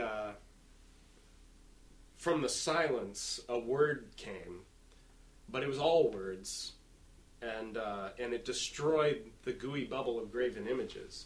But ultimately, the gooey bubble of graven images was made up of ancient words. Was made up of words that that all came from that same source. It once had life. Yeah, but they are all kind of, and I called it muttering and complaining about itself. That's a very nice phrase, gooey bubble of graven images. Yeah, like an urban environment with a lot of chewing gum under your shoe.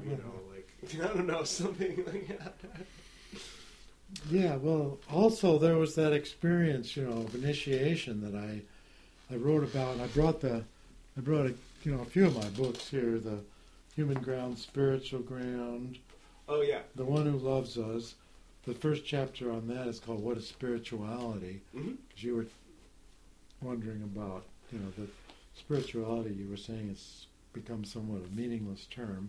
Well, I mean, I still maintain that,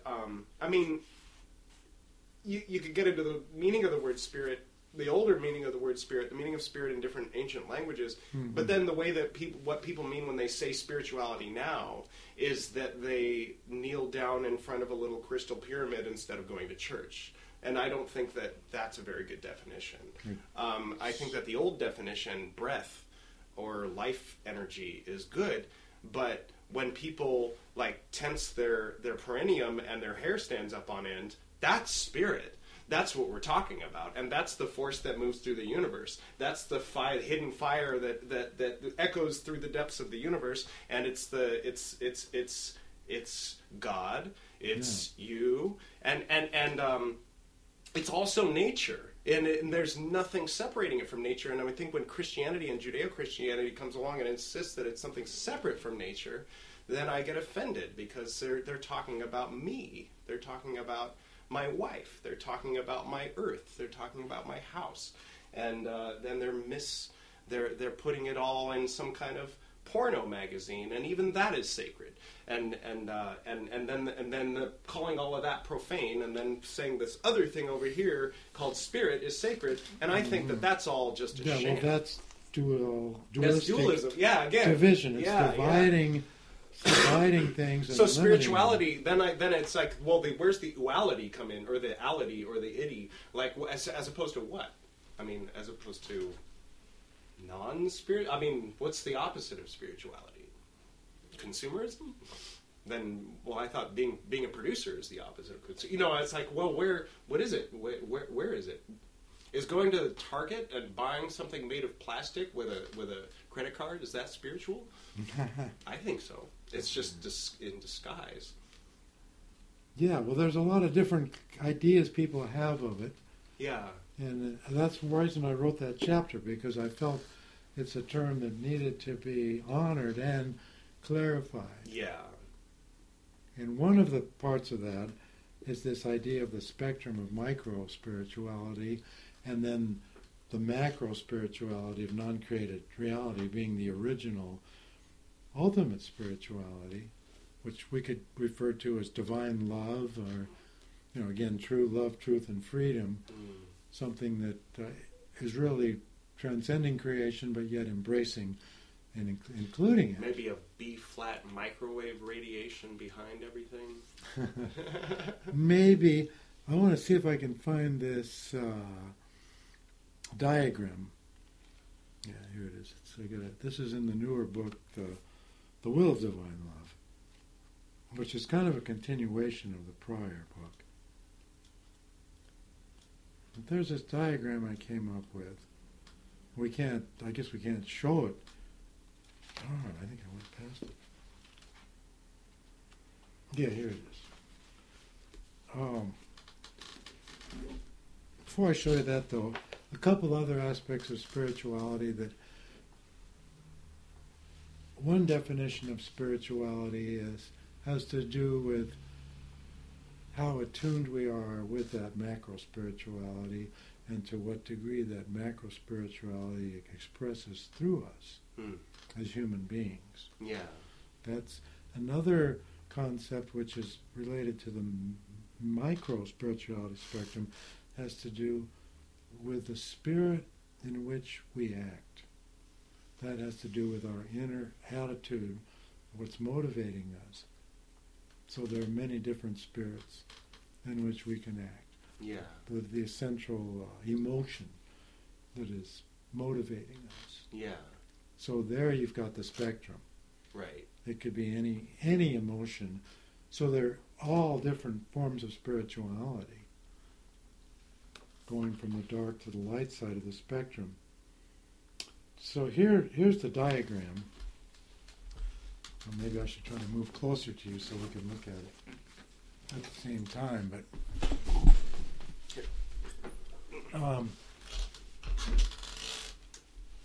glad that you can edit this. I'm glad you can edit whatever's being recorded, but this is the diagram. So we can start out here where you've got the all-embracing, non-dual macro-spirituality of the divine consciousness, and that it includes everything else. Mm-hmm. And then from that, in this upper triad, you have the will of divine love, and then the laws of cosmic justice, and then coming down here you have the individual souls with free will choices based upon our attractions to the principles of good or evil. And then underneath this you have the micro spirituality spectrum, which goes from dark to light, and in the middle you've got all the mixed motivations, which is where most of us are most of the time. Right. In other words, we're not purely dark or purely in the light. But out of the dark side, it's what's called the root of false perspective, which is the attraction to the negativity of evil and self-destruction. And then under the light side, the root of true perspective, which is our attraction to good. And the idea of the roots of perspective, the root of false perspective is what gives rise to all the delusions and illusions that we have, all our ignorances and misunderstandings. And when we take those to be true representations of reality, we act blindly and basically create misery for ourselves. And then the root of true perspective sees things as it is according to the truth of reality. So it sees both the dark and the light sides and the middle part of the spectrum, but sees them as they actually are, objectively. It's not, in other words, it's not delusional. And then between these, we have the conflict and drama of human life, where we're caught up in choosing between these and acting. And then there's like these three walls. This is another part of the meditation thing, where you have like the wall of thoughts, which is the most surface, superficial wall. Yeah. The wall of thoughts includes all the appearances that we perceive around us and inside of us. Mm-hmm. Underlying the wall of thoughts is the wall of energy. So the thoughts arise out of the energy. and they take, all the different forms. So that would be like your level of the prana or the rauch or the pneuma, the basic primal energy. And then underneath that is the wall of silence, which should also correlate to doth the cloud on the tree, or the state of non-conceptual contemplative prayer that centering prayer is kind of an entry into. So this deeper silence that transcends thoughts and energy, and it's just sheer non-dual spaciousness and silence. Mm-hmm. And then underneath that, we come into the non-dual consciousness of the individual soul in its true center, which links directly to the all-embracing macro-spirituality of the divine consciousness. So through this, the divine consciousness manifests into us and into created reality through us.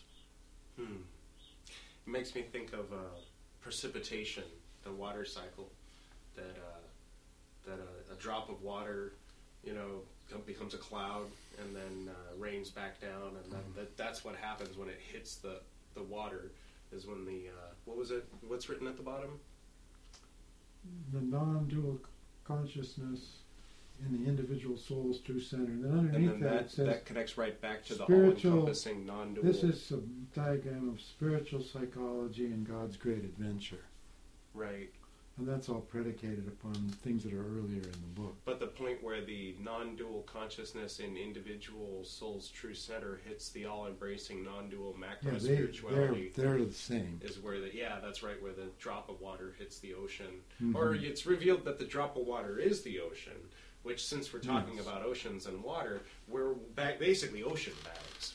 We've got, and not ocean bags, complete with 4 trillion different kinds of species of critters living in us that are each operating autonomously and have their own separate DNA, and they all have a community that they, and every decision we make. Well, when I decide to sit here and drink coffee and screw up my body instead of taking vitamin C and making lunch, for instance, that decision's affecting all this entire ocean of activity, and then it complains back at me, and I go, fucking body, But I mean, that's all spiritual, isn't it?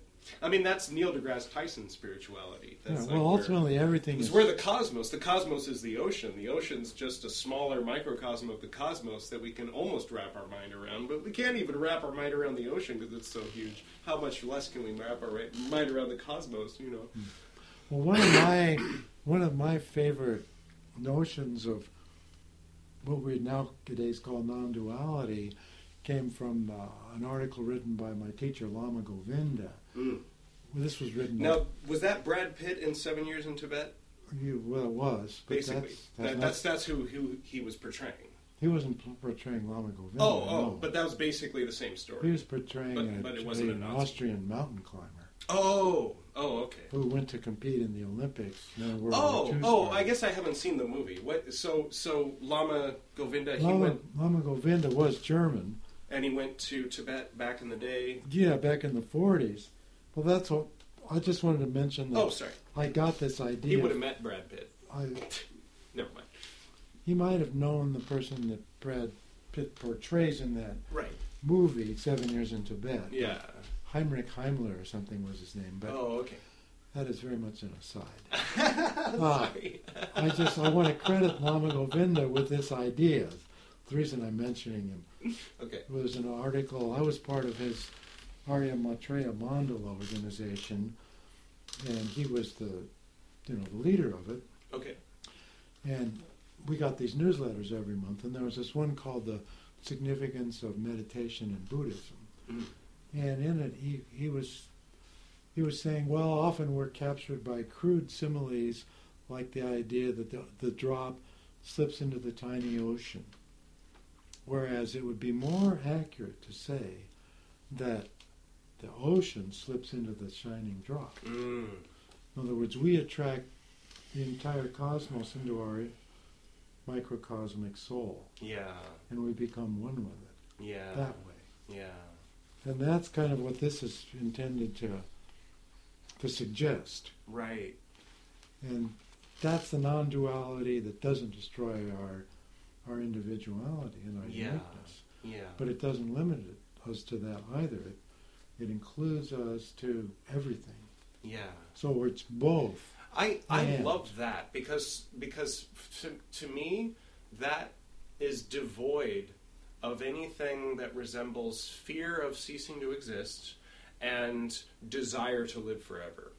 It's the simple acknowledgement that which is going on right now is us, and isn't that wild? Yes. And that's it. There's no why. It's just that's it. That's it. That's because as soon as you say why, and then someone says to learn lessons, then I'm thinking of fucking school, and then it's depressing, and then I'm slitting my wrists, So I mean, if we just stick with, that's why I like the Tao, because it's like he who speaks does not know, he who knows does not speak, and then I just close the book right there, and say, oh well, I should stop listening to you. I want to share something with you. Okay. I went to a talk by Alan Watts. Mm-hmm. On his houseboat? No, it wasn't on. I did go on his houseboat to see Lama Govinda, and he was there. Mm-hmm. And I had kind of an encounter with him. But he was talking about Lama Govinda. Mm. I think it was him. Either it was Lama Govinda was talking about Alan Watts. But this is what was happening. See, Alan Watts had Lama Govinda as a guest on his houseboat. He welcomed him and his wife to the West and gave him a place to stay when they visited here. So they were tight buddies. Right. And Lama Govinda was fluent in 7 languages. Wow. English being one of them, German. He was born as a German. My grandpa was one of those. But, yeah. So anyway, they were having a conversation, and Alan Watts posed a question to Lama Govinda. He said, if you could change the world in any way that you wanted it to be changed, if you were like, God, and you had carte blanche, and you could, there's problems in the world and all that, you could fix it all, you could change the world into anything you wanted it to be, what would you do? And Lama Govinda said, nothing. I'd leave it just the way it is. And then people say, wouldn't you kill Hitler? Wouldn't you stop pain and suffering? Wouldn't you make so people aren't... That's there's and all then kinds they get of accused things. of being cold-hearted. Yeah. Like in the Bhagavad Gita, it says that the truly wise does not mourn because he looks around and he sees Krishna in everybody's heart, and Krishna's on his journey, and sometimes he's suffering, sometimes he's not, and you don't let it bother you. But then on the other hand, Mother Teresa looked around and saw Jesus everywhere, and he was suffering. So she was like, do you need some water? And then she spent the rest of her life doing that. So if there's a right and wrong, and that's a duality, which one's right? Of course, the people that have tuned in because they saw your name on the bill will say, well, Mother Teresa was right. Well, she was for obvious reasons. For nudge, wink, wink, we all know who the good guys are reasons. Well, she was being true to her heart. She was. And her calling. And the author of the Bhagavad Gita was writing 5,000 years earlier, for one thing. Or however many thousand years earlier. Yeah. He hadn't seen what happens when you establish Pakistan and millions of people end up in Calcutta. The author of the Bhagavad Gita could not have predicted what Mother Teresa was seeing with her eyes. There's something about Mother Teresa that's very interesting that not all people, or not many really, are aware of. Well, I can tell you 2 things. But one is that, and this is written in her biography, Be Thou My Light. When she was a young nun, and she was first in India, she was having these ecstatic experiences of Christ and his love. And not unlike the things that Teresa of Avila experienced. And at one point, she asked Jesus, she made a request to Jesus. And she, it's to the effect that, well, I know how wonderful you are. I know what your love is. I'm so full and, satisfied. This is heaven. But I want to be one with you in your suffering on the cross. Let me be in solidarity with you in your darkest hour. I want to experience what you experienced. She asked for that. And then it was given to her. And she spent the rest of her life feeling alienated and cut off from God. And the only time that she felt close to Christ was when she saw Christ in the suffering people she was ministering to. But yet, while she was in that state, people around her felt the presence of the Holy Spirit. They felt grace around her. There's a man that I know named David Fournette, who's part of the Centering Prayer movement, and he was invited to go to a visitation with her when she went to the United Nations when she was in New York City. I think it was sometime in the early 90s. And there was this small, audience of people that she spoke to, and then they got to go up and kind of shake her hand or get her darshan, her blessing. And he said the whole time he just felt all this peace and love radiating from her. But according to what was written in this book, while she was feeling separate and alienated from Christ, people around her were feeling the grace. Yeah. So it was kind of a real split between what was going on in her inner consciousness and the energy the effect it was having. that people felt on her. That's interesting. But the reason I told him after he had shared this that was what she had asked for. That's why she was experiencing it that way. Because she told the people that she didn't feel she was in Christ's presence. She felt completely separated from God. But then when she was helping people, then in them that was the only time she felt it. So you can see how motivated, out of not only of compassion she was. In the Golden Dawn Eucharist, well, I found it in the Requiem. It makes a lot of sense in the Requiem, but it's very interesting. It's just basically the definition of the soul in the Golden Dawn is Osiris, the resurrected one. And Osiris has basically 5 parts. One is this undefinable spirit, which, I debate about whether or not we're actually talking about something, or if there's even anything to debate about. But really it's these 4 elements. And the 4 elements are, starts with the red rose, which refers to the sigh of Osiris's suffering, and kind of overtly refers to the rose cross, the red rose on the rose of the cross, which of course the cross of suffering, and the 4 elements make a cross. So it's like Osiris, right. So this was before the time of Jesus, obviously, in ancient Egypt. No, this is Golden Dawn. Well, this is very retroactive. Well, this wasn't part of the Egyptian tradition, actually. No, this is Rosicrucians making a new revised version of Rosicrucianism based on what Budge was translating from the new excavations and based on personal communion with what they were digging up at the time. Egyptian Book of the Dead.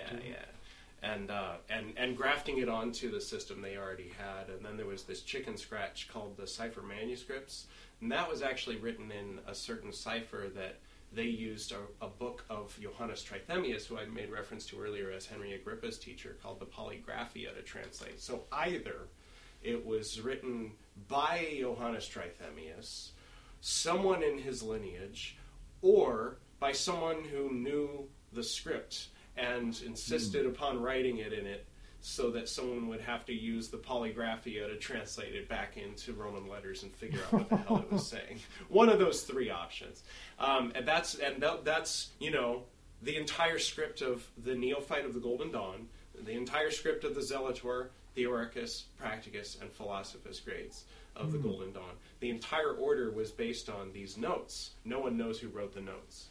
And so that's kind of the mystery element of Golden Dawn. Wow. To this day, it's still mysterious. It was Fräulein Sprengel, whoever that is. It sounds like this name is made up.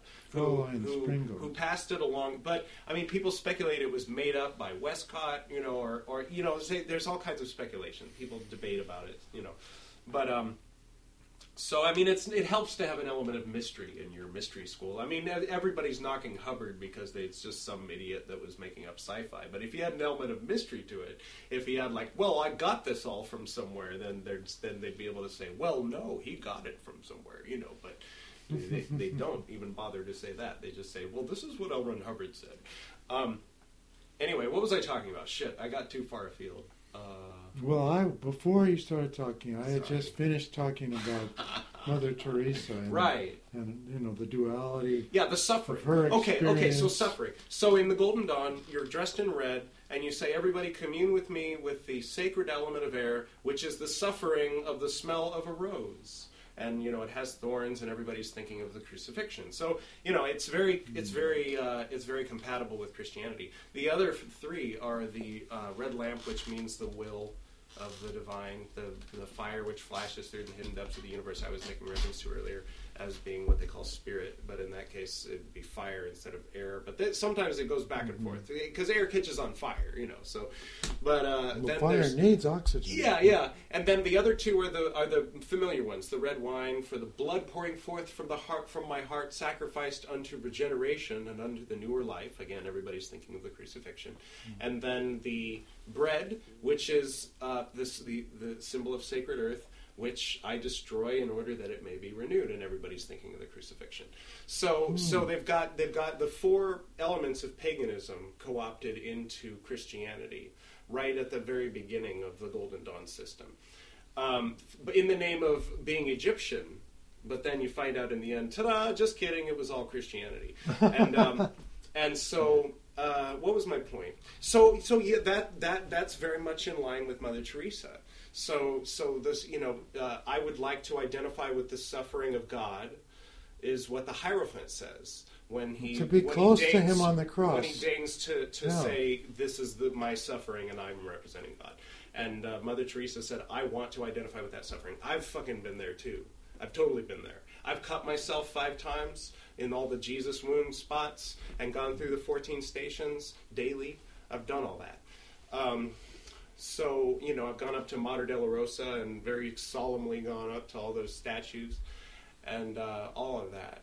And then I kind of like moved on. And so I no longer think that is the penultimate appropriate way to identify with God. Ta-da! I think there's wisdom in being able to confront LVX, life, death, resurrection.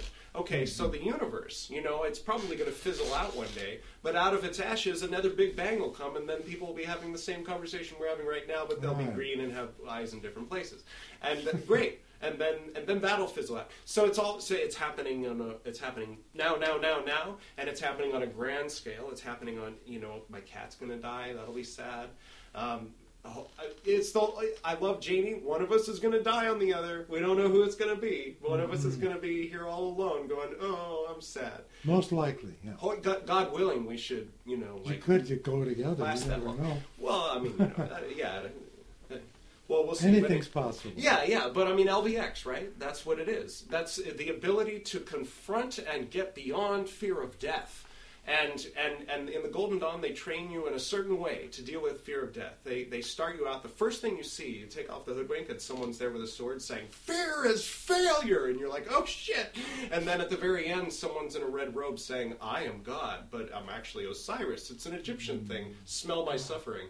And so that's what you get kind of indoctrinated into as your personification of God. But I like other personifications of God, like Krishna, you know, or Shiva, you know, or you know, David Bowie. I'm really into David Bowie, you know, or myself, or Crowley, whatever. It's all starting to look the same to me. The Baphomet symbol works. You know, it's all kind of, it's all one, you know. And there's people who are separatists. Some of them wear black hoods. Some of them wear white hoods, and. Well, you know, you gotta love them too, I guess. You know, all parts of the body don't have the same function. Everybody is acting out their own drama, in their own way, and a lot of it is simply therapy. Yeah, you know? Yeah, it's group therapy.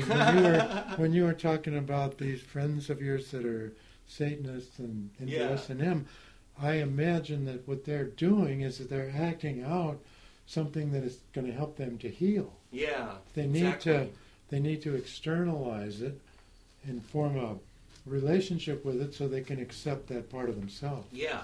We all have that in us. Yeah. It's like a Jungian thing, and they know Jung, if nothing else. They know the shadow. So it's very much about, okay, this is the shadow. I love you, shadow. And integrate it. Yeah. Self-acceptance. Totally. Yes.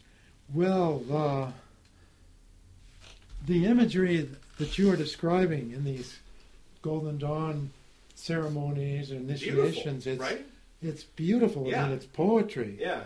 But you can still see the limitations of it. And there's a lot of melodrama built into it. Yeah. And it's an external you can see what happened thing to that's acted out. and Yeats. And it must have an effect internally on the psychologically on the unconscious. Yeah. Now, I guess if it's done in the right way, watching The Matrix, it will produce does something similar. Everybody who's seen The Matrix can relate to each other as people who've seen The Matrix. Mm-hmm. And same thing with Golden Dawn initiates.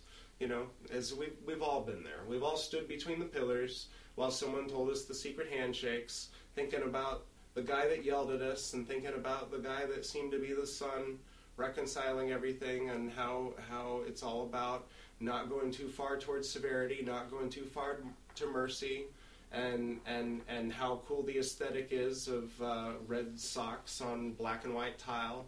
Like, we've all had that experience. It's a very specific experience to have all. So you meet a stranger and you find out, oh, you're traditional Golden Dawn? What a fucking trip, right? You know, but it doesn't mean that it's the truth. You know, I'd say far from it. I'd say it's just as far from it as Queen Victoria. You know, but it's a good cure for Christianity. It's a rite of passage, definitely. Yeah.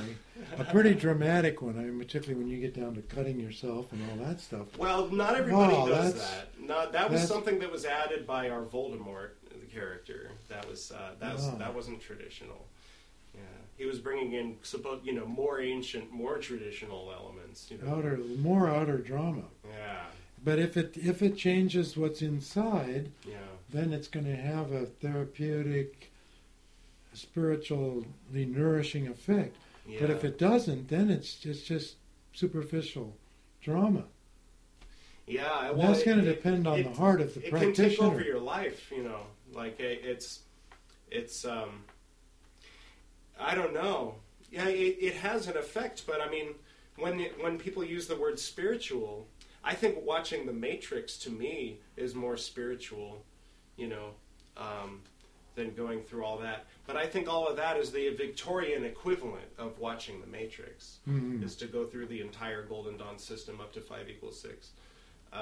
But these days, thank God, people could just watch The Matrix.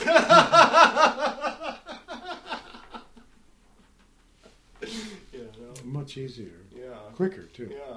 And then do their derivative sci-fi, you know. That's where things are at now. I like to have... I'm done looking at where things used to be, you know. But should we wrap up? Do you have any final words? Do you have any interesting random memory of my dad that you haven't told me about yet? Random memory of your dad? Yeah. Well, he was... probably nothing I haven't already told you, but he was a very, very intense person. Yeah. Very alive and very engaged. And he didn't suffer fools easily. Yeah. I know. I've been doing the horrible disservice of doing my best to channel him tonight. I say tonight because I assume people are listening at night, but of course it's morning for us. So or afternoon. It's about 1:20. Well, maybe next time we could, if we do this again. Oh yeah, no, I want to do this as many times as we can. We could talk about that experience I had, which was in the last chapter. Do you have time? In the last chapter of this book and in the Model of Love. Yeah, that was the psychedelic experience itself. Well, it wasn't a psychedelically induced experience. Okay. But was it a flashback? No, it wasn't that either. It was very transforming experience. Oh, I mean, I've had some really transformative psychedelic experiences. To me, the only real... I mean, I'm a little bit in agreement with one thing Terence McKenna said.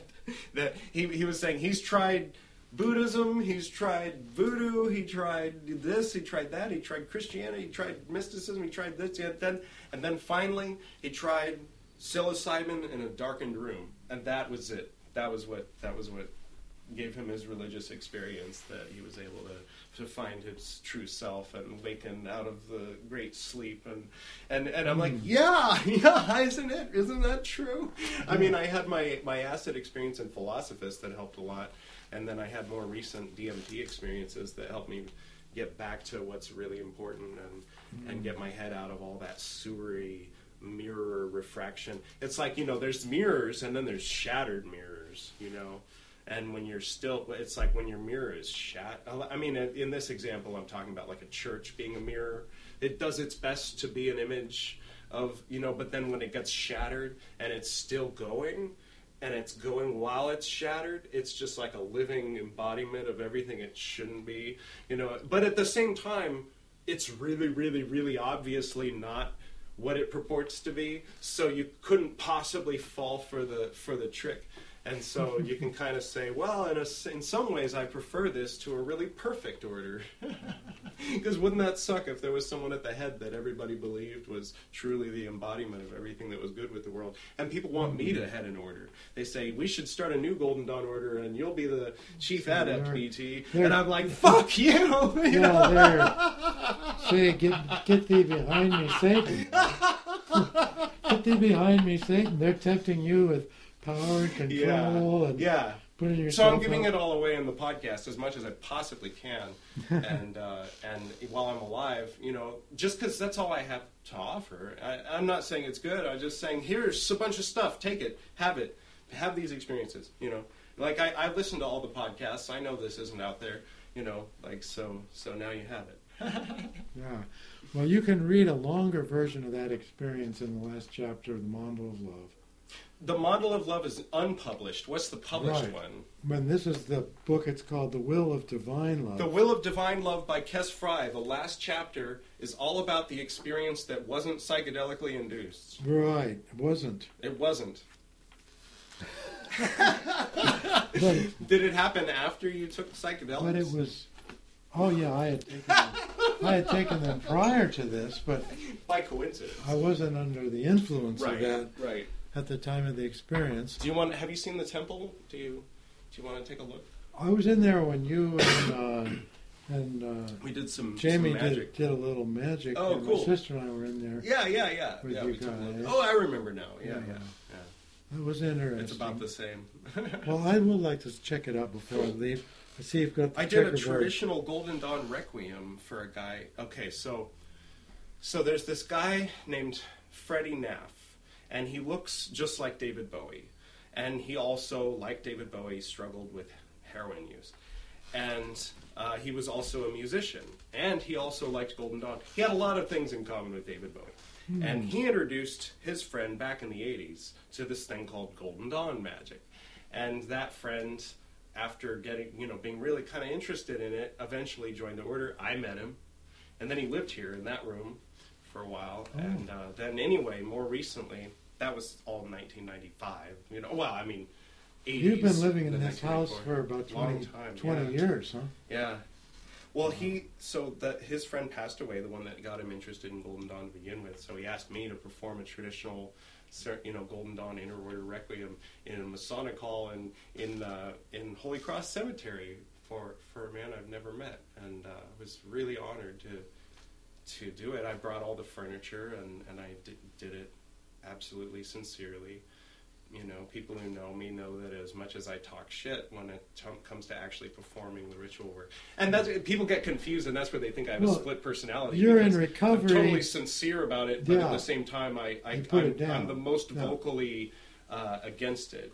Yeah. You're in recovery. We need to bear that in mind from having been in something that you found to be not good for you. Yeah. And you've gone out of it, but yet there was a true self aspect to it as well as a false. I gained something from it. I can I can help to talk about at least some of the pitfalls, and also some of the things that are good about. Yeah, people need both of those. Yeah. To keep the right balance. Yeah. So, I mean, that was my idea about this new esotericism, is a practice that balances, counterbalances all the other practices. It makes me think of when, speaking of Alan Watts, he was talking about in the West we tend to, he used the metaphor of the thermostat, like if you put it at like no less than 73, but no more than 74, then it's like always turning on and off. Like, and the heat comes on and then turns off, and then the air conditioner comes on and then turns off, and the heat comes on and then turns. And we tend to do that in the West, so that we like are just kind of walking our little line, and we're not getting into trouble and all that. And that's kind of how we've been indoctrinated to be civilized, you know. And you know, and then like you know, you blow open those tantric channels in the forest. You were talking about giving consent.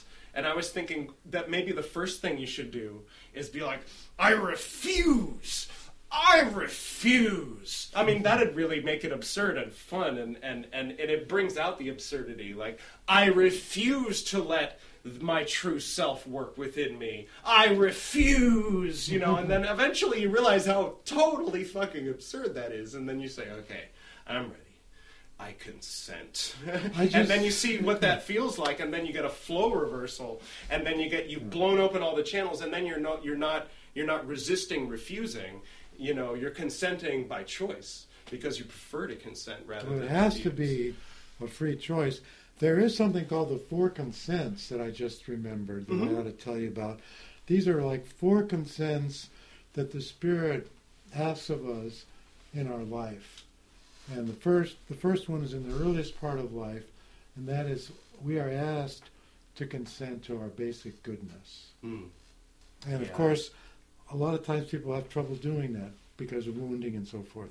The second one comes around puberty and through adolescence and into early adulthood.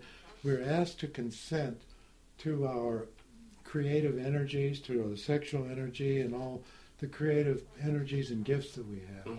Yeah, I know. I wanted to cut off my balls at that point. I wasn't consenting anymore. Seriously, when I started hitting puberty, I was like, fuck this. Seriously. I have to go through life as a man.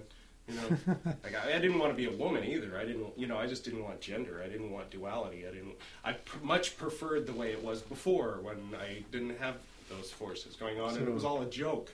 And we used to joke about sex when I was 7 and 8 and 9. So leaving childhood, that's a passage. That's a drag. That's a passage that's difficult for all of us. Yeah, I never got over that. Sadly, in our Western society, we don't have any really good ritual ways of facilitating that transition. As many. I mean, some people get bar mitzvahs. Aboriginal societies, and there are some traditional. Well, they're post-Aboriginal, but yeah. Like that, yeah. I'm just kidding. So anyway, the second consent is consenting to our sexual energy, our creative energies, and our gifts, our talents, our abilities. The third consent is to consent to our limitations as human beings, to accept and consent, especially as we continue growing older. Then the final consent is to consent to our death. Oh, consenting to limitations. I like that a lot. Because that's exactly what we would run into at the temple, because we get a lot of fringe, you know. But we basically get people who wanted to shoot fireballs out of their fingers, and they weren't into their limitations. They wanted the break the laws of physics. They wanted to fly. They want, you know, to teleport. And they wanted superpowers. Yeah. Like an 8-year-old. Yeah. And when you couldn't show them that you had superpowers, or that you could do a spell and that someone would, you know, make a different decision, you know. Power and control. Yeah. That's a big hook. Yeah. I still get people, I want to say every day, but maybe every 3 or 4 days I'll get someone saying, "Can you help me? I have a problem with my, you know, relationship." I'm like, no. Well, if we want to grow in love, truth, and freedom, we have to give that love, truth, and freedom to others. I mean, if somebody's asking advice, that's one thing, but people want me to, like, do a tarot reading for their relationship issue. I'm like, no, I don't do that. I'm not that kind of magician. Yeah. Well, I'll just give you a real short version of that experience, if you Oh, want. yeah. Go for it. So this came totally unexpectedly, and I was sitting on this chair, meditating, and I was reflecting on the Bodhisattva ideal of Mahayana Buddhism, which I was really into, at that time in my life. And all of a sudden, I felt this spinning energy in the third eye chakra, and it kind of increased, and it was sort of like this dimensional thing opened up, and I felt myself drawn out of my physical body. I had a blindfold over my eyes, and there was the presence of this old soul, this higher being that I've had a relationship with, kind of carrying me through this expanse of inner space with a blindfold on, and it seemed like we went an immense distance. And at the same time, I was partially conscious of myself still sitting physically, in the chair in this apartment in San Francisco. And we finally came to what seemed like a top of a tall mountain. Then we stopped, and then the blindfold was removed. And the old soul, we were like at the peak of this mountain, and it was darkness all around. We were at the top of this peak. The old soul, he went over and he did a full body prostration in front of something. And all of a sudden, it was like this lightning bolt of energy shot into his head, and his whole body was glowing and was radiating out through his body with this great intensity. And then it stopped, and he got up, and then he gestured me to lie down in the same place where he was. So he was sort of showing me what I needed to do and what was going to happen. So on the inner plane, I prostrated myself, and all of a sudden this bolt of really powerful energy, I felt something like touching the top of my head. This bolt of energy came into the top of my head, and it filled me, and I was feeling this incredible feeling of love and purity, and it was just gradually radiating through my whole body. And at the same time, I was conscious of myself physically sitting in meditation, and it was like this energy was so overwhelmingly pure and powerful. It was like it was too pure for me. I couldn't tolerate it. It was too much. Yeah. But it was like this divine, sacred energy, and like I can just say, it was love. It was an energy of love. It was really powerful, and I felt like it was kind of just overwhelming. But if it stayed inside of me too long, it would just rip me apart, because I wasn't pure enough to be able to assimilate and hold it in my energy centers. Yeah. So it was an overwhelming experience, and then that experience stopped, and I went out of myself through the top of my head, and it was like I was inside this dark, very silent, peaceful bubble. And it was like I was sharing in this higher consciousness, which I could only call God's consciousness. And intuitively, through that sharing, I became aware that God was present inside of every soul on earth and everywhere. That God loves everyone unconditionally, and that the desire of this divine presence was that everyone would become conscious of the fact that this divine presence is within them.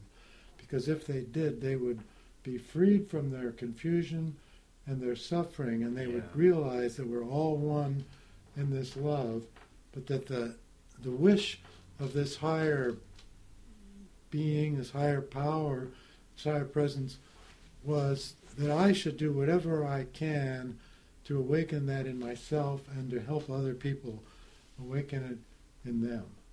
And that was all nonverbal, but that was the message that I got, very quickly through this altered state of consciousness. And then I came back kind of into myself, and I got up, from where I was prostrated. it was sort of like I had received a whole new awakening of my being and consciousness, and was being given my marching orders in a way. Yeah. And so then the blindfold was put back on me, and this spiritual guide started kind of flying me back, towards the material plane. And while we were going along, I was thinking, well, why is this blindfold on me? And I became curious. And I thought, well, I'm just going to take a peek. And so I kind of just lifted up a corner of the blindfold. And as soon as I did, I beheld underneath me this kind of like black ring, and inside of it was this eye, which I had encountered before in an actual psychedelic experience. And the eye was looking at me with this piercing gaze, and it was starting to draw me in, and it struck total terror into me. It was like the complete opposite of what I had experienced on the higher plane. And I felt like I was looking into hell. And there was just a lot of horrible stuff going on there. Yeah. But all of a sudden, quickly, I just pulled the blindfold back down because I was scared shitless from this thing. And it was like, just totally overpowering. And so the way I've interpreted it now was that I went like to the mercy sphere, and it had that experience. And when I pulled the blindfold up, I was going over the severity sphere, and I wasn't, ready to face that. So I had to pull the blindfold down. But this spiritual guide has already been through that and can, kind of has command over those realms and could take me to where I went. And then I was brought back to where I was in my physical body, and I was just really blown away. That experience completely changed my whole approach to life. Wow. So it was very powerful. And it was like a beginning, an initiation. And, to initiate means to begin something. So it was an initiation in the sense that I was shown something, and my job is to work on myself and work, in the service of this, so I get to the point where I can have access to that. What a trip. On my own. Now the eye in Golden Dawn paradigm would tie in, in Hebrew with the eye, with ayin, with the letter ayin, which in Hebrew ties in with the devil card. Yeah, the devil card. Yeah, and Capricorn, which also ties in with the quote-unquote the gross regenerative powers of nature, speaking in Victorian, so gross would mean only the total. And Baphomet and all of that stuff. So, but we're talking about basically Malkut, but we're talking kind of specifically, I would say, about something that's very relevant to us as humans, which is, rational consciousness operating within a bestial form. Us. And, that's our whole back and forth, and the reason why we make rules and pretend they're laws and punish each other for breaking them and all that is because we're animals trying real hard to accommodate the fact that we're rational beings, that we have intelligence, that we can remember things, and we know we're going to die, and that's what that eye would represent in that context, is that separation from God, the separation from Tiferet that happens between reason and being the heart of the soul of creation. The separate self sense as creation. The separate self as a human being. Yeah. And the message of this experience is that in spite of what we think we are, we all have that higher divine principle in us. Yeah. And it's alive, it relates to us, and it wants us to know that that's what we really are. Yeah. It longs for us to know that, because it's so one with us that it's experiencing everything we're going through with us in a hidden way. The last time I took what Terence McKenna calls a heroic dose of mushrooms, I saw a lot of eyes, and when I could roll my eyes back, I would get away from the, I'd get up to a place where it all became one. They all came together, and I've seen there's a lot of artists who are depicting these things in their art, and it's like, oh yeah, he gets it. Oh yeah, I've been there. And there's certain like ones where it's like they're obviously very well depicted. And based on a universal experience, apparently everybody has that experience when they get to that certain point in the trip, and but the light where it all comes together into sort of a pyramidal shape is up at the top, and then you look around you and you see all the different eyes, and you don't know if they're mad at you or what, and some of them are brown and some of them are blue, and they're blinking, and they're all, and it's like, okay, am I looking at ghosts? Are these the wings of the Archangel Azrael, the Archangel of Death? Is the veil of Paroquet that divides the illusion of the material world from the truth of the all omnipresence of God actually just the wing of Azrael? Or is it my ancestors looking at me from inside my own brain by way of my DNA? And so I've got this sort of rational monkey mind, like trying to figure out what the fuck the eyes are, but I certainly know what you mean when you talk about the eyes. And the idea that there's one big one that you move back down to when you're coming back down from the higher realms is really kind of terrifying. It was like a magnetic pull. Makes sense, though. It would suck you into this hell realm if you kept looking at it. There's the Jesus stuff about the blind man. The blind man is born without sin. Oh, yes. And that he who is blind is without sin because the eye causes you to sin. And Hannibal Lecter elaborated on that point, something about coveting. Yeah, and innocence. So my mission with centering prayer is in the service of that. Yeah, of the eye? Not of the eye, but I'm just kidding. Yeah. It's in the... Well, you have to get past the eye to get to your true self. Yeah. And so the thing that I was resolved to was I need to really straighten out my karma. Because whatever your karma is... Yeah, I'm all about that. That's what will pull you into that. That's the first thing you said that made sense. If you've got negative... No, I'm just kidding. I'm just kidding. If you've got negative karma, then that thing that's what will draw you into that. Totally. That hellish state.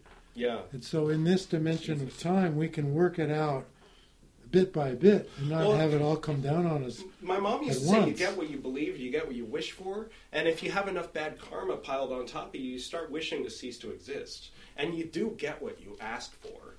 So I mean, when we're talking about, I was kind of poo-pooing that the whole thing is based on this assumption from the Egyptians that everybody wants to avoid ceasing to exist and wants to be immortal. Well, I mean, obviously, I want to avoid ceasing to exist and try to be immortal if it's possible. I'm just resigned to the fact that maybe it's not, or maybe we all already are immortal and we just don't know it, or that it's an eternal thing. But I think that relaxing and mellowing the fuck out is really the way to go for me physically, and that if I stress out about trying to be immortal and I need to go run around feeding homeless people to do it, then I'm going to kill myself, and I've done it all wrong, Yeah. And not that there's anything wrong with feeding homeless people. It's just that maybe in my case at the moment I needed to chill out and reflect on. It's the spirit in which you act when you're doing it. Yeah. What's motivating? Is it mixed motivation, or is it more true and altruistic motivation? Yeah. And not doing it because it's a compulsion, but because the goodness in your heart inspires you to share and give what you can to others who are open to receiving it. I still do it automatically, though. I mean, I'm sort of it's like, I don't know if I'd say I'm programmed, because I wasn't born into it. I chose it. I at a certain point I decided to identify myself as an Orthodox Christian. As a person who, that really surprised me. During the nativity time, during the nativity fast, if somebody asks me for my jacket, I have to give it to them because you just can't not. And if somebody offers me a cookie, I won't accept it because it's but you're still allowed to eat lobster. I mean, I went through that phase where I identified with that, and I kind of approached it like a discipline. I mean, when I was a kid, I learned karate, so I would always compare it to that, like a discipline like karate. Something that you choose to do, to walk the steps of, to show up on time and wave the incense and say the stuff.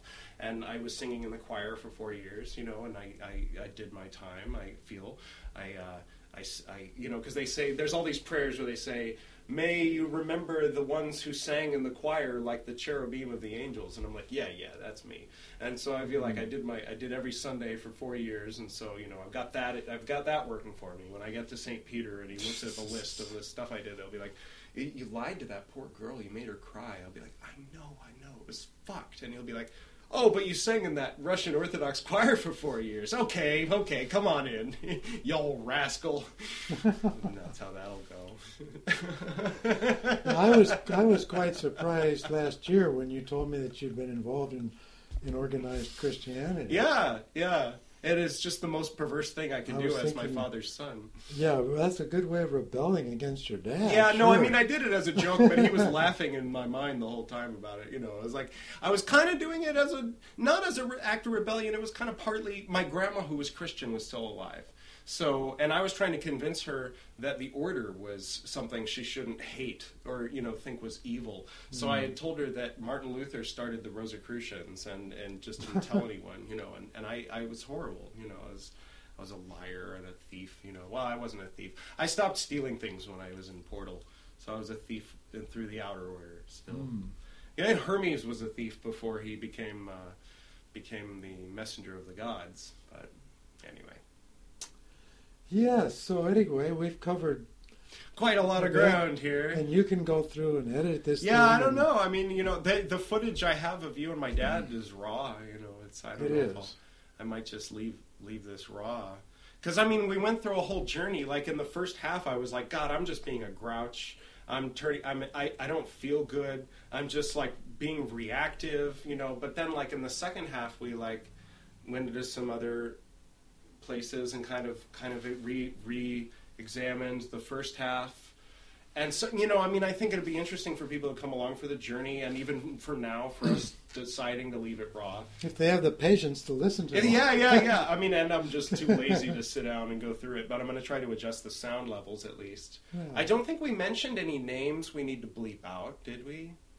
Any specifics? No, I said Voldemort at one point, but okay. Yeah, I mean, we don't bleep out Voldemort. We're not on Harry Potter rules here.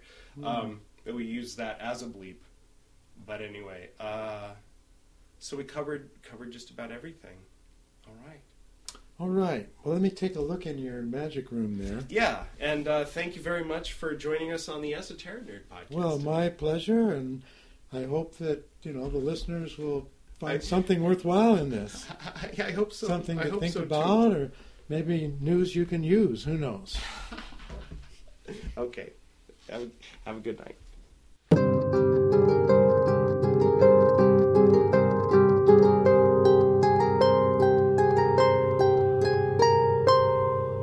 Thank you, Kes, for being our guest on the Esoteric Nerd tonight. I can't thank you enough, really, for recording that 90-minute interview with my dad back in 1990. Hey, 1990, 90 minutes? Maybe there's something to this. Thank you to Lon Milo DuQuette for writing that poem. It occurs to me, in retrospect and listening to it, that I think that he was getting more at the fact that he had a lady there to help him. Maybe I'm wrong about that, but my takeaway was, yeah, I think you're right. Thelema was entirely made up by Rose Kelly Crowley, whose name I didn't know until just now. Thank you, Rose Kelly Crowley, for being the author of the Book of the Law, which I still haven't read. Thank you to the monks on Mount Koyasan for the music. And as always, thank you to you, the Esoteric Nerd, listening to this podcast. Until next time.